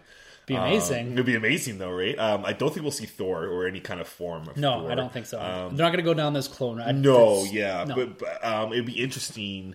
Mark Ruffalo is going to be in this. At least we've heard he's from two different sources that he's filmed something. Exactly. And whether that's just a cameo as Bruce Banner, right. like, hey, I'm here, but I'm going. Right. One idea I wanted to throw on you was, I was thinking, maybe Iron Man or Cap. I don't know which one would use the Hulk, but maybe they use him. And this is at the end where you get the Hulk being fired off. Right. I thought he's going to be fired off at the end of Age of Ultron. That's what I would have thought. But maybe this is a way to get him out. Maybe they weren't decided yet. But if they use the Hulk and he goes on some sort of rampage and kills someone, kills a character, right? And there's been nothing about this in any sort of the trailers or anything that I've seen, right? Or even allusion to the fact that something else is going on, right? But they could pull this aspect of the comic book, like someone shows up unexpectedly and then kills someone, right? And so let's say Iron Man brings in the Hulk and he kills Hawkeye, right? All of a sudden we have the death of a hero at the hands of a monster that's being driven by Stark, right? And one result and one way for Tony to rectify this at the end of the movie, is fire Hulk off into space. Exactly. We can't have you here. I cannot control you. Yeah. If anyone could control you, it would be Tony Stark. Yeah. His Bruce Banner's best friend, you could say. And he can't do it, so he doesn't want to be responsible for the Hulk anymore. So see you later. That's right. I like that. That could be it. We also do know that Giant Man's going to be in here. So maybe it's reverse and Cap is the one that kind of unleashes, well, not necessarily Cap, but, Ant-Man becomes the Giant Man and maybe he enters War Machine or whoever. I don't know. We've never seen it, and maybe they're like, "Whoa, Cap, you got to slow down here." Who knows? There's got to be something like this in there where during one of the battles, I know they're out and fight. Like, you never get the impression that they're out there to kill each other, right? Right. They're out there to kind of disable and break down the team. Yeah. But if there's someone that goes crazy, or maybe Bucky kills someone, right? Like a Cap unleashes Bucky, and Bucky, he could very well kill War Machine. It's been alluded to in the trailers, exactly. And this is again something where it's like, it's the reverse of the comic book, where Cap is the one that's unleashed Bucky, and then you have a death of a friend or someone that you get people jumping sides now. Yes. Maybe you get, I don't know, Hawkeye leaving or Ant-Man leaving, and then that's when you get down to it's just Bucky and Cap maybe on the Resistance side now. And that's where you get the breakup of the team. Because at some point, we know there's the airport battle. And at some point, there's got to be some big pivotal moment that breaks down this civil war beyond just the scuffle between sides into something very much more personal. Yes. Which is a little bit different than the way that the comic book event goes. Right. I was also wondering, do you think we're going to get a training scene in here? Because there's a scene, a little banter between Scarlett Johansson, Black Widow, and Hawkeye, where it's kind of playful, but they're fighting. I wonder, are they training? Like, we're meant to think that they're all fighting each other, but maybe they're just sparring with each other? Because Hawkeye's supposed to be kind of out, right? Yeah. And I don't know. A lot of that's... I'm so looking forward to wait, 2 weeks. After reading this, too, I'm just like, there's so much I want to happen here. Definitely. So coming out of all of that, out of the big Thor incident, the death of Ben Foster, is we get a lot of volatility, and like we kind of already talked about this a bit, but questioning of allegiances and sides. Am I doing the right thing? We get Spider-Man leaping sides. We get people jumping and joining the Pro-Registration Act, and people leaving the Resistance and joining the Resistance. It's something. Do you think we're going to get someone flipping in the movie? Who could, if anyone, jump sides? I think so. I think it could potentially be going again back to Black Widow. Yeah. I think we could possibly see her go from Iron Man's side and joining Cap, especially in Winter Soldier. They have such a great relationship, those two, right? Without it being a romantic interest. Yeah. So it could be very well that she goes back. There's kind of little signs of it in the trailer there too. So maybe she joins their side. Maybe Vision joins Cap with the interest of Scarlet Witch. So we'll see. What do you think? Because Black Panther in this comic book event, he plays a small but pivotal role again. Yes. He says originally, I'm not choosing a side. Conda we're pulling ourselves back. Yeah. We're a little more political now, and he's kind of playing the king aspect. He's got his queen and Storm. Yeah. And he says, I'm not joining sides here. And he says, I've seen this go too far already. Yes. But then towards the end, we see him joining the Resistance to a degree and helping them infiltrate the Prison 42. What do you think his overall role is here? Because in Captain America Civil War, because we do see that there is something big going on between him and Bucky. Yes. Could Bucky be responsible for the death of T'Chaka, his father? Because I was thinking, Black Panther, the characterization that we see in this book, as well as throughout the comics, he's a lot like Steve Rogers, right? He has very, strong morals, and he, is always for his people. But again, it's protecting, because that was originally how he came into the Avengers, right? He was spying on them so that if he had to one day, he could defeat them. Exactly. If they ever became a threat. Yeah. And do you think he's going to have that same characterization, these very strong morals? Oh, yeah. In Captain America Civil War, and is there potential for him to switch sides, do you think? That's a good call too, because he could potentially, I remember they did say, and you even touched on this before, that they had two scripts going on, one with Spider-Man, one without. With Spider-Man being in there, maybe he's going to kind of have the Spider-Man role in a sense that he's with Iron Man, and then he switches over to Tony Stark's side. I really do like the idea that you brought up with maybe Bucky did kill T'Challa's dad, and so maybe now Black Widow or Black Panther is after the Winter Soldier. That's the only aspect I see of him not being able to switch sides, is that he has so much resentment and hate for Bucky, and he wants this revenge specifically as the Black Panther, right? Maybe because the Black Panther is something that's passed through generations, exactly, from king and maybe Winter Soldier killed the original Black Panther, or T'Chaka the Black Panther, right? And it's about T'Challa as the Black Panther going out and chasing down and killing Bucky to avenge his father. Right. And so that's the only, when I think about that, maybe he really wouldn't switch sides, and maybe that's more of motivation why he's on Iron Man's side. Right. Both maybe from a political aspect and also from a more like, I need to get my revenge on Bucky. Exactly. Yeah. So many possibilities, right? Yeah. And again, all of it would be great, and you can see some of it developing and how they've gone through this book, and some really cool aspects that they could pull from it.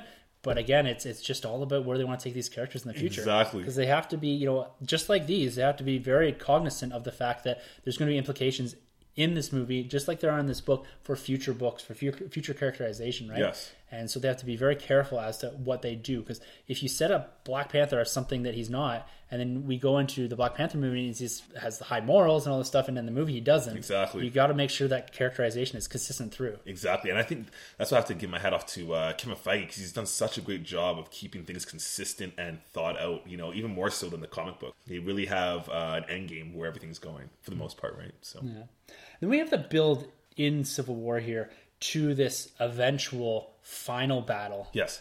And surrender of Captain America. The real surrender this time. Exactly. Because he did trick Iron Man the first time. Yeah, exactly. So the climax here is, we talked a bit about the Punisher. He helped them get the blueprints to Prison 42. And so they're going in there to essentially, they kind of trick Iron Man and end up in Prison 42, right, and end up unlocking or releasing all of the people that have been sent there. That's right, Venom and a whole bunch of other... Yeah, exactly. Yeah. And so this is something that, again, in the movie, we see that prison that comes up out of the water in one of the trailers. Yes. This could be the cinematic universe's... It's either the Raft or model Prison 42, right? And so it'll be interesting to see if there are some implications here, or if it's just kind of alluded to the idea, because you do see in one of the trailers Tony standing in that prison. Yeah. And, is he there because he's putting people in, or this is like, if they don't register, this is where we're going to have to put Cap, this is where we're going to have to put Hawkeye. Right. And so there's just seem to be some aspects of that being pulled. But in the comic book here, this is where our final battle is. Yes. And it's a massive battle. Huge. And it's really well done, too. Yep. Eventually, this kind of spills out into New York City. Yeah. At one point, they kind of do this nice splash page where we have Captain America. They're standing back and they're looking, and he's seeing all the destruction. Yeah, and they're winning. They're on their final push to win this battle. And we see at one point, too, Vision put his hand right through Iron Man and disabling his suit. Yeah. We're right at the end of this. Yeah. Caps could lay the final blow here, and he puts down his shield and takes off his mask. Yeah. And says, this isn't the war I was fighting. That's right. And the civilians are stopping. Oh, yeah, I forgot that. Yeah, it's a huge part. Yeah, they're stopping Steve Rogers. And that's when he's really like, oh, man. He's going to lay the final blow, and the New Yorkers grab him and say, get off him, stop this. Then that's when Captain America really says, what am I doing here? Yeah. Like, this isn't me. This isn't what I set out to do. Yeah. Because he kind of looks around, and New York's destroyed. There's injured superheroes everywhere. This big divide. And so it's really great scene. It's a really great way to cap it all off. Definitely. No pun intended.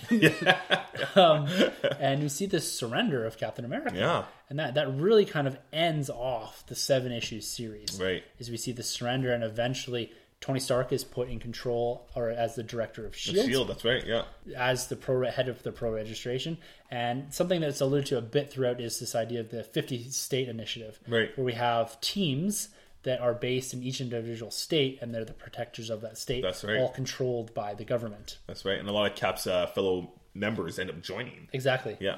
So they end up kind of falling in line. Looking at the trailers and that, we get this idea with this airport scene, which is obviously the big battle scene. Yeah. And then we seem to have this more personal fight between Bucky, Cap, and Iron Man. Yes. And so, on display you have going on over there. Yeah, awesome.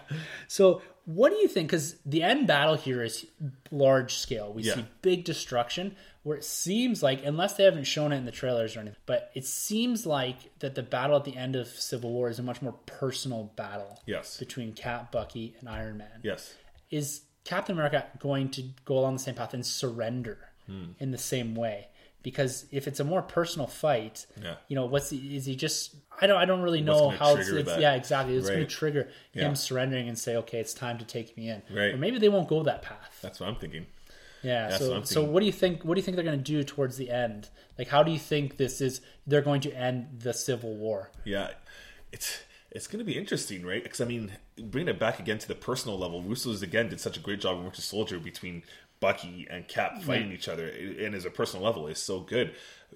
This time now we're going to see Bucky and Cap against Iron Man, which we think is going to be the final scene. How it's going to all conclude, though, I don't know. It's going to be interesting. Maybe they're going out of hand, and maybe Bucky's about to pull the trigger on Cap, and maybe or not on Cap, on Iron Man, and maybe that's kind of Cap right there being like, you know what, this is too far. You know, you can't pull the trigger. Who knows? Maybe, and then maybe that kind of brings things in perspective, and Cap kind of ends it right there and is like, all right, we're done here. Take me in.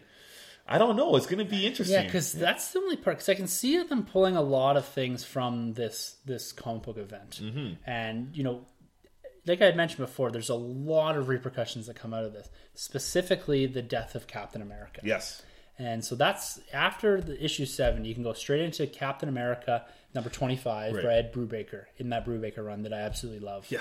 And then right after that, you go into the 5-issue Fallen Sun arc, which again is fantastic. It's a lot of heroes dealing with the death of Captain America. One really cool thing is it's 5 issues, and each issue is named after one of the stages of grief. Yeah. So we have denial, anger, bargaining, depression, and acceptance. Wow. And it runs through the Avengers, Captain America, Iron Man, Spider-Man, and Wolverine. And so it's those individual characters dealing with the outcome, the repercussions of the death of Captain America. And there's some very iconic splash pages, both in Captain America number 25 and the book that comes after the Fallen Sun called The Confession, which I would be shocked if they do not use in the movie. I really think, and I know I've kind of alluded to this for weeks and weeks and weeks, I really, really think they're going to do the death of Captain America story arc. Yeah. Or at some form of it. Right. Which, again, would require him to surrender in some capacity. Yeah. And so he dies on the courtroom steps. He's assassinated. So he has Crossbones shoots him once with a sniper rifle, not the kill shot. And then Sharon Carter, Agent 13, who's also in Captain America Civil War. That's right. The love interest, kind of the girl, the nurse or whatever down the hall from him in Winter Soldier, played by Emily Van Camp. And she actually puts 2 bullets in his stomach, like she's brainwashed or whatever. So this is the whole story with Zemo, who's also in Civil War. We have never really talked about. Like, I have no idea how his arc is going to fit into this. And Red Skull have all planned kind of, this is how we get Captain America. But he dies on the courtroom steps, which is an iconic scene. It's just beautifully drawn. And I absolutely love it. And I think they're going to do that. Like, this page by page, they're going to do, because Crossbones is in this movie as well. And he wants revenge. Yeah, exactly. And so a lot of the right pieces are there to do this. And I just think this would be such a great way. Cap's my boy. He's my favorite character. But to end the trilogy like this, and we all know eventually he'll probably come back. But to end the trilogy like this and see the repercussions felt in the subsequent movies, in your Spider-Man, in your Black Panthers. And doing kind of like a Fallen Sun-esque arc through your cinematic movies where it's these characters in the background, they're still dealing with the death. And this humongous change, this giant status quo change in the cinematic universe, it's just being rippled right through into Infinity War. It'd be like an Empire Strikes Back. Exactly. Right? This is a way you do that. I don't want them to go down the route of, we fight, we shake hands, we fight Zemo at the end, See you later. We're into other movies. Man of Steel. Or BBS. Yeah. I don't think this is the path to go on this. Yeah. They have to finish this like the comic books. I think they have to pull a lot from it. And I'm really expecting them to do this. Do you think they're going to go down this path? I don't know if they're going to go page by page. Just the general idea, though. Yeah. I really do hope they... Because, Captain America is my favorite character in this Marvel Cinematic Universe. I guess Spidey's in there now, though, so it might be a little different. But anyways, I really do hope they end up killing him off. Just to give us, like, that extra, like, serious tone that we've been missing, lacking from this universe, right? Because everything's kind of been a little happy-go-lucky. I really think they need this because they kind of struck out with Age of Ultron and going off the path of, even from Winter Soldier to now, they've been kind of keeping that continuity, that consistency of importance. And I really, really hope they strike it with this one. Yeah. I think they will go down that path. And to kick off phase 3 like this, you completely change the tone of the rest of it. Thor Ragnarok's going to be probably darker again. You're changing the tone in that. And so that kind of all picks up on this building to this massive saga. Yes. But this is just such a way to kick off phase 3. Exactly. And like you said, having these repercussions going on in other movies, I think Robert Downey Jr. could carry that so well. Yeah. Feeling that guilt. Exactly. He does it in the trailer already, right? So to see him carry that on, oh man, I love it. So one of the other things that kind of spun out of all this was this idea of the initiative. So we talked a little bit about this and the instillment of Tony Stark as the director of S.H.I.E.L.D. Yes. And being that we don't have a S.H.I.E.L.D. in the movie universe anymore, well, there's a small one in the TV show. Do you think we could see the rebirth of S.H.I.E.L.D. and Tony Stark as the head of it coming out of this? And this is maybe how he fits in to the greater Marvel Cinematic Universe, is that he's the head of maybe not S.H.I.E.L.D., but some organization, some governing body of either superheroes or something to that effect. Yeah. That's his legacy now is, he's trying to make things, he's trying to do things better and different. Yeah, bigger. And bigger. Yeah, which has always been Tony Stark's mentality, right? Exactly. Yeah. And so I really think that there's going to be some aspect of this. And, maybe Spider-Man's working for Tony Stark as some sort of new Avenger or something, or a mighty Avenger in the Spider-Man solo movie. Right. Well, that kind of goes back to what we were talking about last episode, where it's like, if Tony does take on this whole new order, the helicarrier, the S.H.I.E.L.D., and Spider-Man's kind of like the new Avenger, the young Avenger, and he kind of trains the younger guys, and kind of like the ultimate Spider-Man, where he's constantly in training to become the ultimate Spider-Man, the next best hero. So I really do like that approach if they do decide to go that route. It could be a really interesting evolution of the character of Tony Stark. Yes. And it's something different, and it's a nice way to have this common character who seemingly, like we said, wants to be part of this universe for the foreseeable future. Exactly. And he's a great presence on screen, and like you said, he could carry that guilt. Oh yeah. There's another excellent splash page in the book The Confession. Oh and it's Captain America lying dead he's up in a helicarrier, but he's on just a steel platform. Yeah. He's got a shield on his chest. He's in tatters, and you got Iron Man sitting next to him. Yeah, helmet off in the Iron Man suit, looking at it, and says, "It wasn't worth it. Like all this wasn't worth it." Yeah. But then you look at Captain America, and it looks like what he came out of in Avengers #4 when he came out of the block of ice. Oh, tattered, that's so cool. shield on the chest. Yeah. And we saw this in Avengers, this exact scene where it's not Tony Stark, but it's basically Chris Evans lying on a table with the shield on his chest. I really, really think that one of the last scenes is going to be a pullback.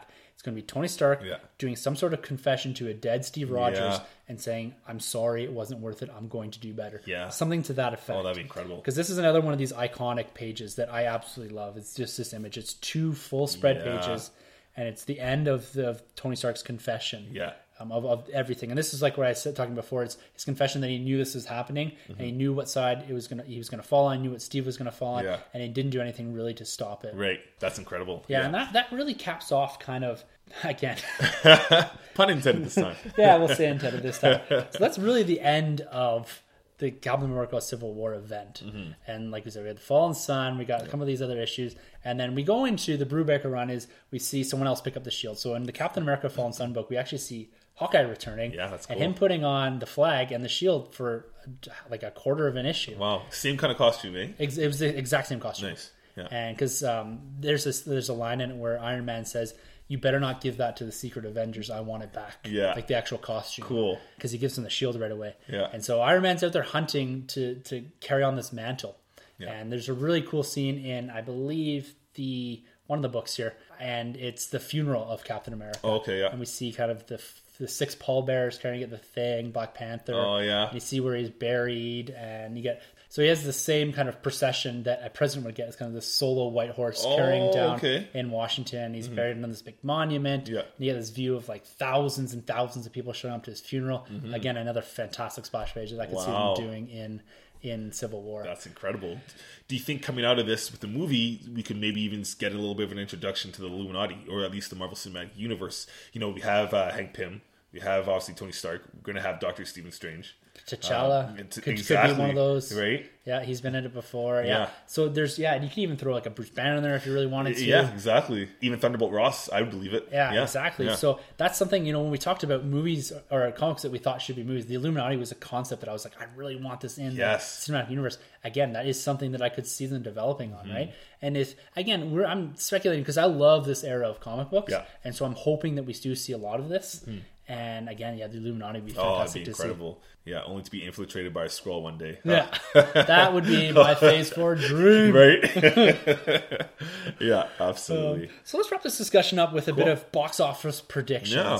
Next week, or this coming week, a lot of you guys in Brazil and a few other places are getting Captain America Civil War early. So instead of doing a prediction next week where we'd have some indication of how well it was doing overseas, we're going to lay it down right now. So we always usually do a prediction of sorts as far as box office. Where do you think this is going to land? Is it going to top Batman vs. Superman? Definitely. Batman was 169, 170? Yeah, 166, I think. Yeah, and what was Age of Ultron again?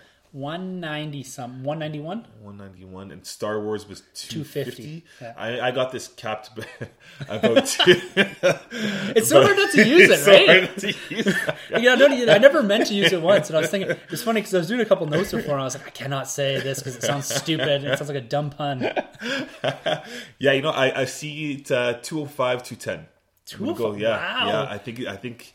The feedback's been great all around. Everyone's loving this. Word of mouth. I think it's going to go. And we got Spiderman in here now, too. Yeah, it's a big one. It's a big one. I'm going to go with the 205, 210. Yeah. So you're anchoring it with Captain America Civil War, same director as this Winter Soldier. Yeah. So you have that going for it. Exactly. You have Iron Man in it. Yep. You have Spider-Man in it. You have Black Panther. And then you have the rest of the Avengers. Exactly. Including Ant-Man. Including Ant-Man, and it's Civil War. The title just right there. Everybody... most people, the general audience loves this book. So, I'm going to go with about 205, 210. I got that 170 last time with the BVS. Yeah. So maybe I'm on a streak right here. See. So we'll see. That's interesting because I was debating here. I was like, will this top out over 200? Right. So there's only been a couple movies that did that. There was Avengers 1, Jurassic World, Star Wars Force Awakens. Yes. Could this be number 4? Right. I think that's a very, very good chance. Yeah. My initial estimate, I would have put it at, so I threw one down a week or so ago, and I was thinking about 190. Nice, that's pretty good. And now I'm thinking this is going to do better than Age. I think this is going to do better than Age of Ultron. Yeah. And so I'm going to put it at 202. Nice. Is my prediction. Yeah. It's just going to get over the $200 million mark, and we're talking about North America box office. Nice. And so globally, I think this thing is going to be in the running for probably the top movie. It's going to be jumping back and forth with Rogue One. Yeah. Depending on how that's received. Yeah. And the marketing, because they haven't done too much yet for that one. No, I think they'll probably wait till we get kind of a bit closer. Like we said, Force Friday is going to be the kickoff. That's September, so we got 3 months, 4 months there. Definitely. But I think this, this is my personal opinion, not the Nerd Room's opinion, but I think this is going to be the comic book movie of the year. I'm thinking so too. Going off of predictions, because I don't know if we're doing any more much Civil War talk before we see the movie. Do you have any predictions for post-credit scenes? Oh, interesting. Yeah. So the one I would love to see, Hulk being blasted off into space. Absolutely. Do I think it's going to happen? Probably slim chance. Yeah. They're probably going to go with some sort of Doctor Strange, which would be really cool if they did a Illuminati sequence. Yes. Where they walk in.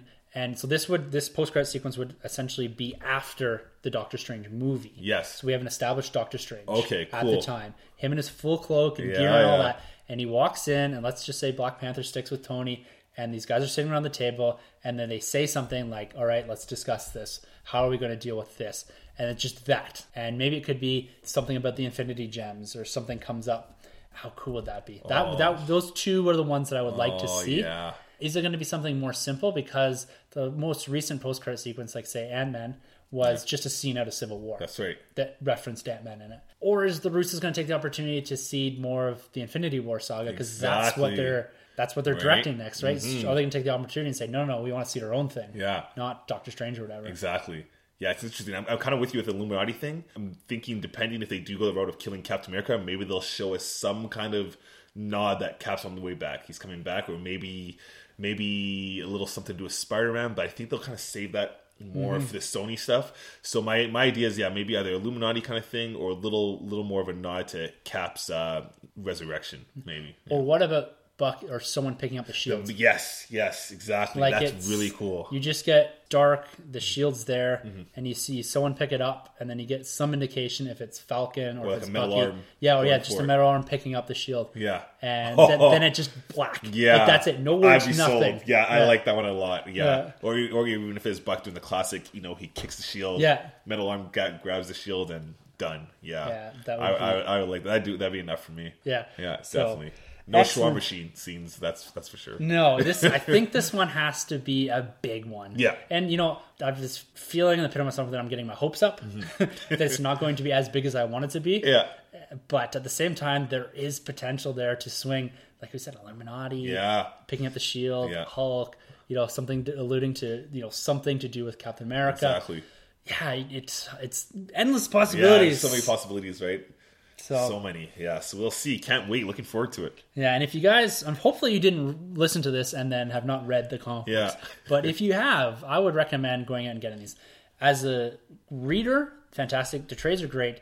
And right now, they're going to be a little more difficult to get. But going back and getting the Civil War series in the single issues, some of these Captain America books, the Fallen Sun stuff, if they go the route of the death of Captain America, I know collecting comics isn't about making money or anything like that, and I would never advocate that, but these are going to disappear. Yeah. They are going to be very, very difficult to get if they go this route. They may not, and they might just kind of piddle off, but I really, really think they're going to go this route. So, especially Captain America 25, the Fallen Sun stuff, and the main Civil War books.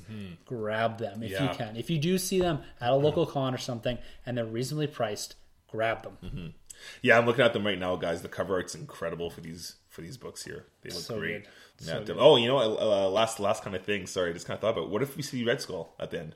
What if they bring that guy back, Hugo Weaving? Yeah, I'd love to see that guy come back. Because we have this Hydra thing in the background with Baron Zemo. Right. There's some indications of Hydra symbols around. Yeah, and there's still that thread with Bucky was controlled by Hydra at some point, right? So there's all this stuff that because we haven't been watching TV slots, I know there's been a Baron Zemo scene that's been shown. Oh, okay. But I never watched it. Right. I don't know if is he going to end up in the mask or whatever. Right, the cloth, whatever. Exactly. Yeah, they get glued to his face. But again, more possibilities. And again, it's hitting on this Captain America theme that Captain America fights Hydra. I just love it all. Can't wait. So that's pretty much it for Civil War. And we're not going to be really talking very much Civil War next week because we're going to have to go internet silent looking at Civil War related stuff because the movie coming out overseas and that. And I'm staying far away from this. And you guys, if you do us a huge favor, just save it for a week at least. Yeah, definitely. Don't be posting spoilers. I know our boy Izzy, he was a bit worried about people he's really worried about getting spoiled because his home country in Brazil comes out a week early and he's really, really concerned about getting spoiled. So if you could save spoiling the rest of us here that unfortunately aren't going to see it for an extra week, we would thoroughly appreciate that. Yes. Because just think of it in reverse order. We would never do that to you guys. Definitely not. And so going off of Civil War movie, we're going to do a big kind of review. We're going to try and have the whole crew. In a couple weeks. So next week we're probably going to do something kind of a con wrap up or something like that. And maybe there'll be a new trailer or something. I don't know. Yeah. And then the following week, so the Thursday following the release, so a week after the release in North America, we'll be dropping what is going to be our largest panel review to date. Can't wait. And so we're going to have a bunch of the guys on and we're going to do a big, big talk. It'll be like we did with Deadpool. It's going to be no news or anything like that. It's going to be pure review of the movie. Nice. We're going to go through each and every single aspect of that movie. Can't wait. And we'll relate it back to this episode too to see where you and I were correct. It was some of the stuff from the comic book event in there. What was our favorite parts about what they adapted? And so we'll kind of round this whole discussion out because we've been talking Civil War for a couple of weeks now and MCU stuff like that. So it'll be good to kind of round this conversation up with finally seeing the movie. So hopefully next week or that coming week, I'm getting the Collector's Court box, the Civil War one. Yeah. So maybe we'll pop that open too. Yeah, unboxing. And so, yeah, really, really looking forward to the big panel review. Yeah, can't wait. Getting all the guys back together. Can't wait. And wish me luck, guys. I'm on my way to look for a Black Series Anakin Skywalker at the Expo. So hopefully I find it. Have our eyes peeled. So, and we'll be kicking around. We're just making up t-shirts. My wife's kind of constructing us some t-shirts. Cool. I think we're going to do some kind of glasses too with some Nerd Room stuff on the side. So if we do see you guys, if you recognize the shirt or the symbol or whatever, I'm going to have a whole backpack. I know I said t-shirts, but never really got around to it. But we will be doing the sunglasses. Cool. So we'll chuck you guys some sunglasses. If you do come by and see us, recognize us, just say hi or whatever. Want to talk comics or movies or Star Wars or whatever. Yeah. We're going to be around. That's what we're here for. Yeah, exactly. Yeah. We're going to be around for a couple of days. So just come by, say hi. You know, we're talking about a couple of us going to grab them a beer at some point too. Yeah. So maybe we'll toss it on Twitter and see if you guys want to come and join us for some post-con bevies. That'd be awesome. I'd love that. Yeah. Talk speculation. Yeah. Man. We love it all. Definitely. So, all right, man, it's been fantastic. Always. I love talking comics. Yeah. Love talking Captain America. Oh, yeah, always, yeah. The Spidey, and, you know, I always like to throw in a little bit of Batman as much as I can. Yeah. In a good way. It's fantastic. Yeah, Star Wars, all that good stuff, guys. Yeah. So, again, if you guys got any questions or want to get at us, our Twitter handles are at the end of the episode. You can always get us at #EnterTheNerdRoom. We have emails, thenerdrm@gmail.com. Right. Fire us any sort of questions. We're happy to respond. We'll read them out in the show. Anything you want. Yeah. Just relate to comic book movies. Yeah. Even if it's not, like we said before. Yeah. Tweet us your collection of figures. We'd love to see what you guys are carrying over there. That'd be awesome. We're always looking for new ways to display stuff too. Some different ideas. What do you guys have out there to display? We'd love to see your nerd rooms. Absolutely. We'd love to, because I know you and Izzy were having that little action figure battle. It's awesome. It's awesome. Yeah, so we'd like to see more of that participation. Get everyone involved. You know, it's about building this community, and that's really what we want to do around the Nerd Room is have a community. So look out for a lot of the stuff that we're doing here in the future. And again, looking forward to come back and reviewing the movie. Oh yeah, can't wait, guys. So until next week, for the Nerd Room, I'm Tim. I'm Troy. And thank you for entering the Nerd Room. All right, screw it. I'm phoning Sanjay. We're not doing this bullshit anymore. We really need that door. Oh, okay. He says he might be around for a call. Okay, here we go. We're calling him. Better pick up your damn phone.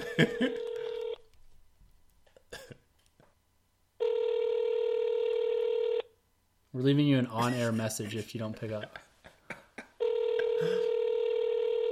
Sanjay, buddy. My God. Hi, you've reached the voicemail of Sanjay. I'm unable to come to the phone right now, so please leave a message and I'll return your call. Thank you. Sanjay, buddy. You're getting a live recorded voicemail here. You said you're going to pick up your damn phone. Do the door thing. We need the door thing. We can't do it on our own. It sounds like crap, and it doesn't sound as good. You know, it just doesn't fit. I just don't have that falsetto. Yeah, are you still, like, people are asking about me. Are you okay? Are you out there still? I know you got a lot going on, but come on. Everyone, they're asking for it. Just shut the door, Sanjay. Yeah. Just shut the door. Shut it, okay? All right, Sanjay, we're out. We're out. Don't forget to subscribe and rate and review us on iTunes. You can find our hosts, Tim, Sanjay, and Troy, on Twitter at TheNerdRM, 1912 Podcasting, and Troy, the Boy, 87.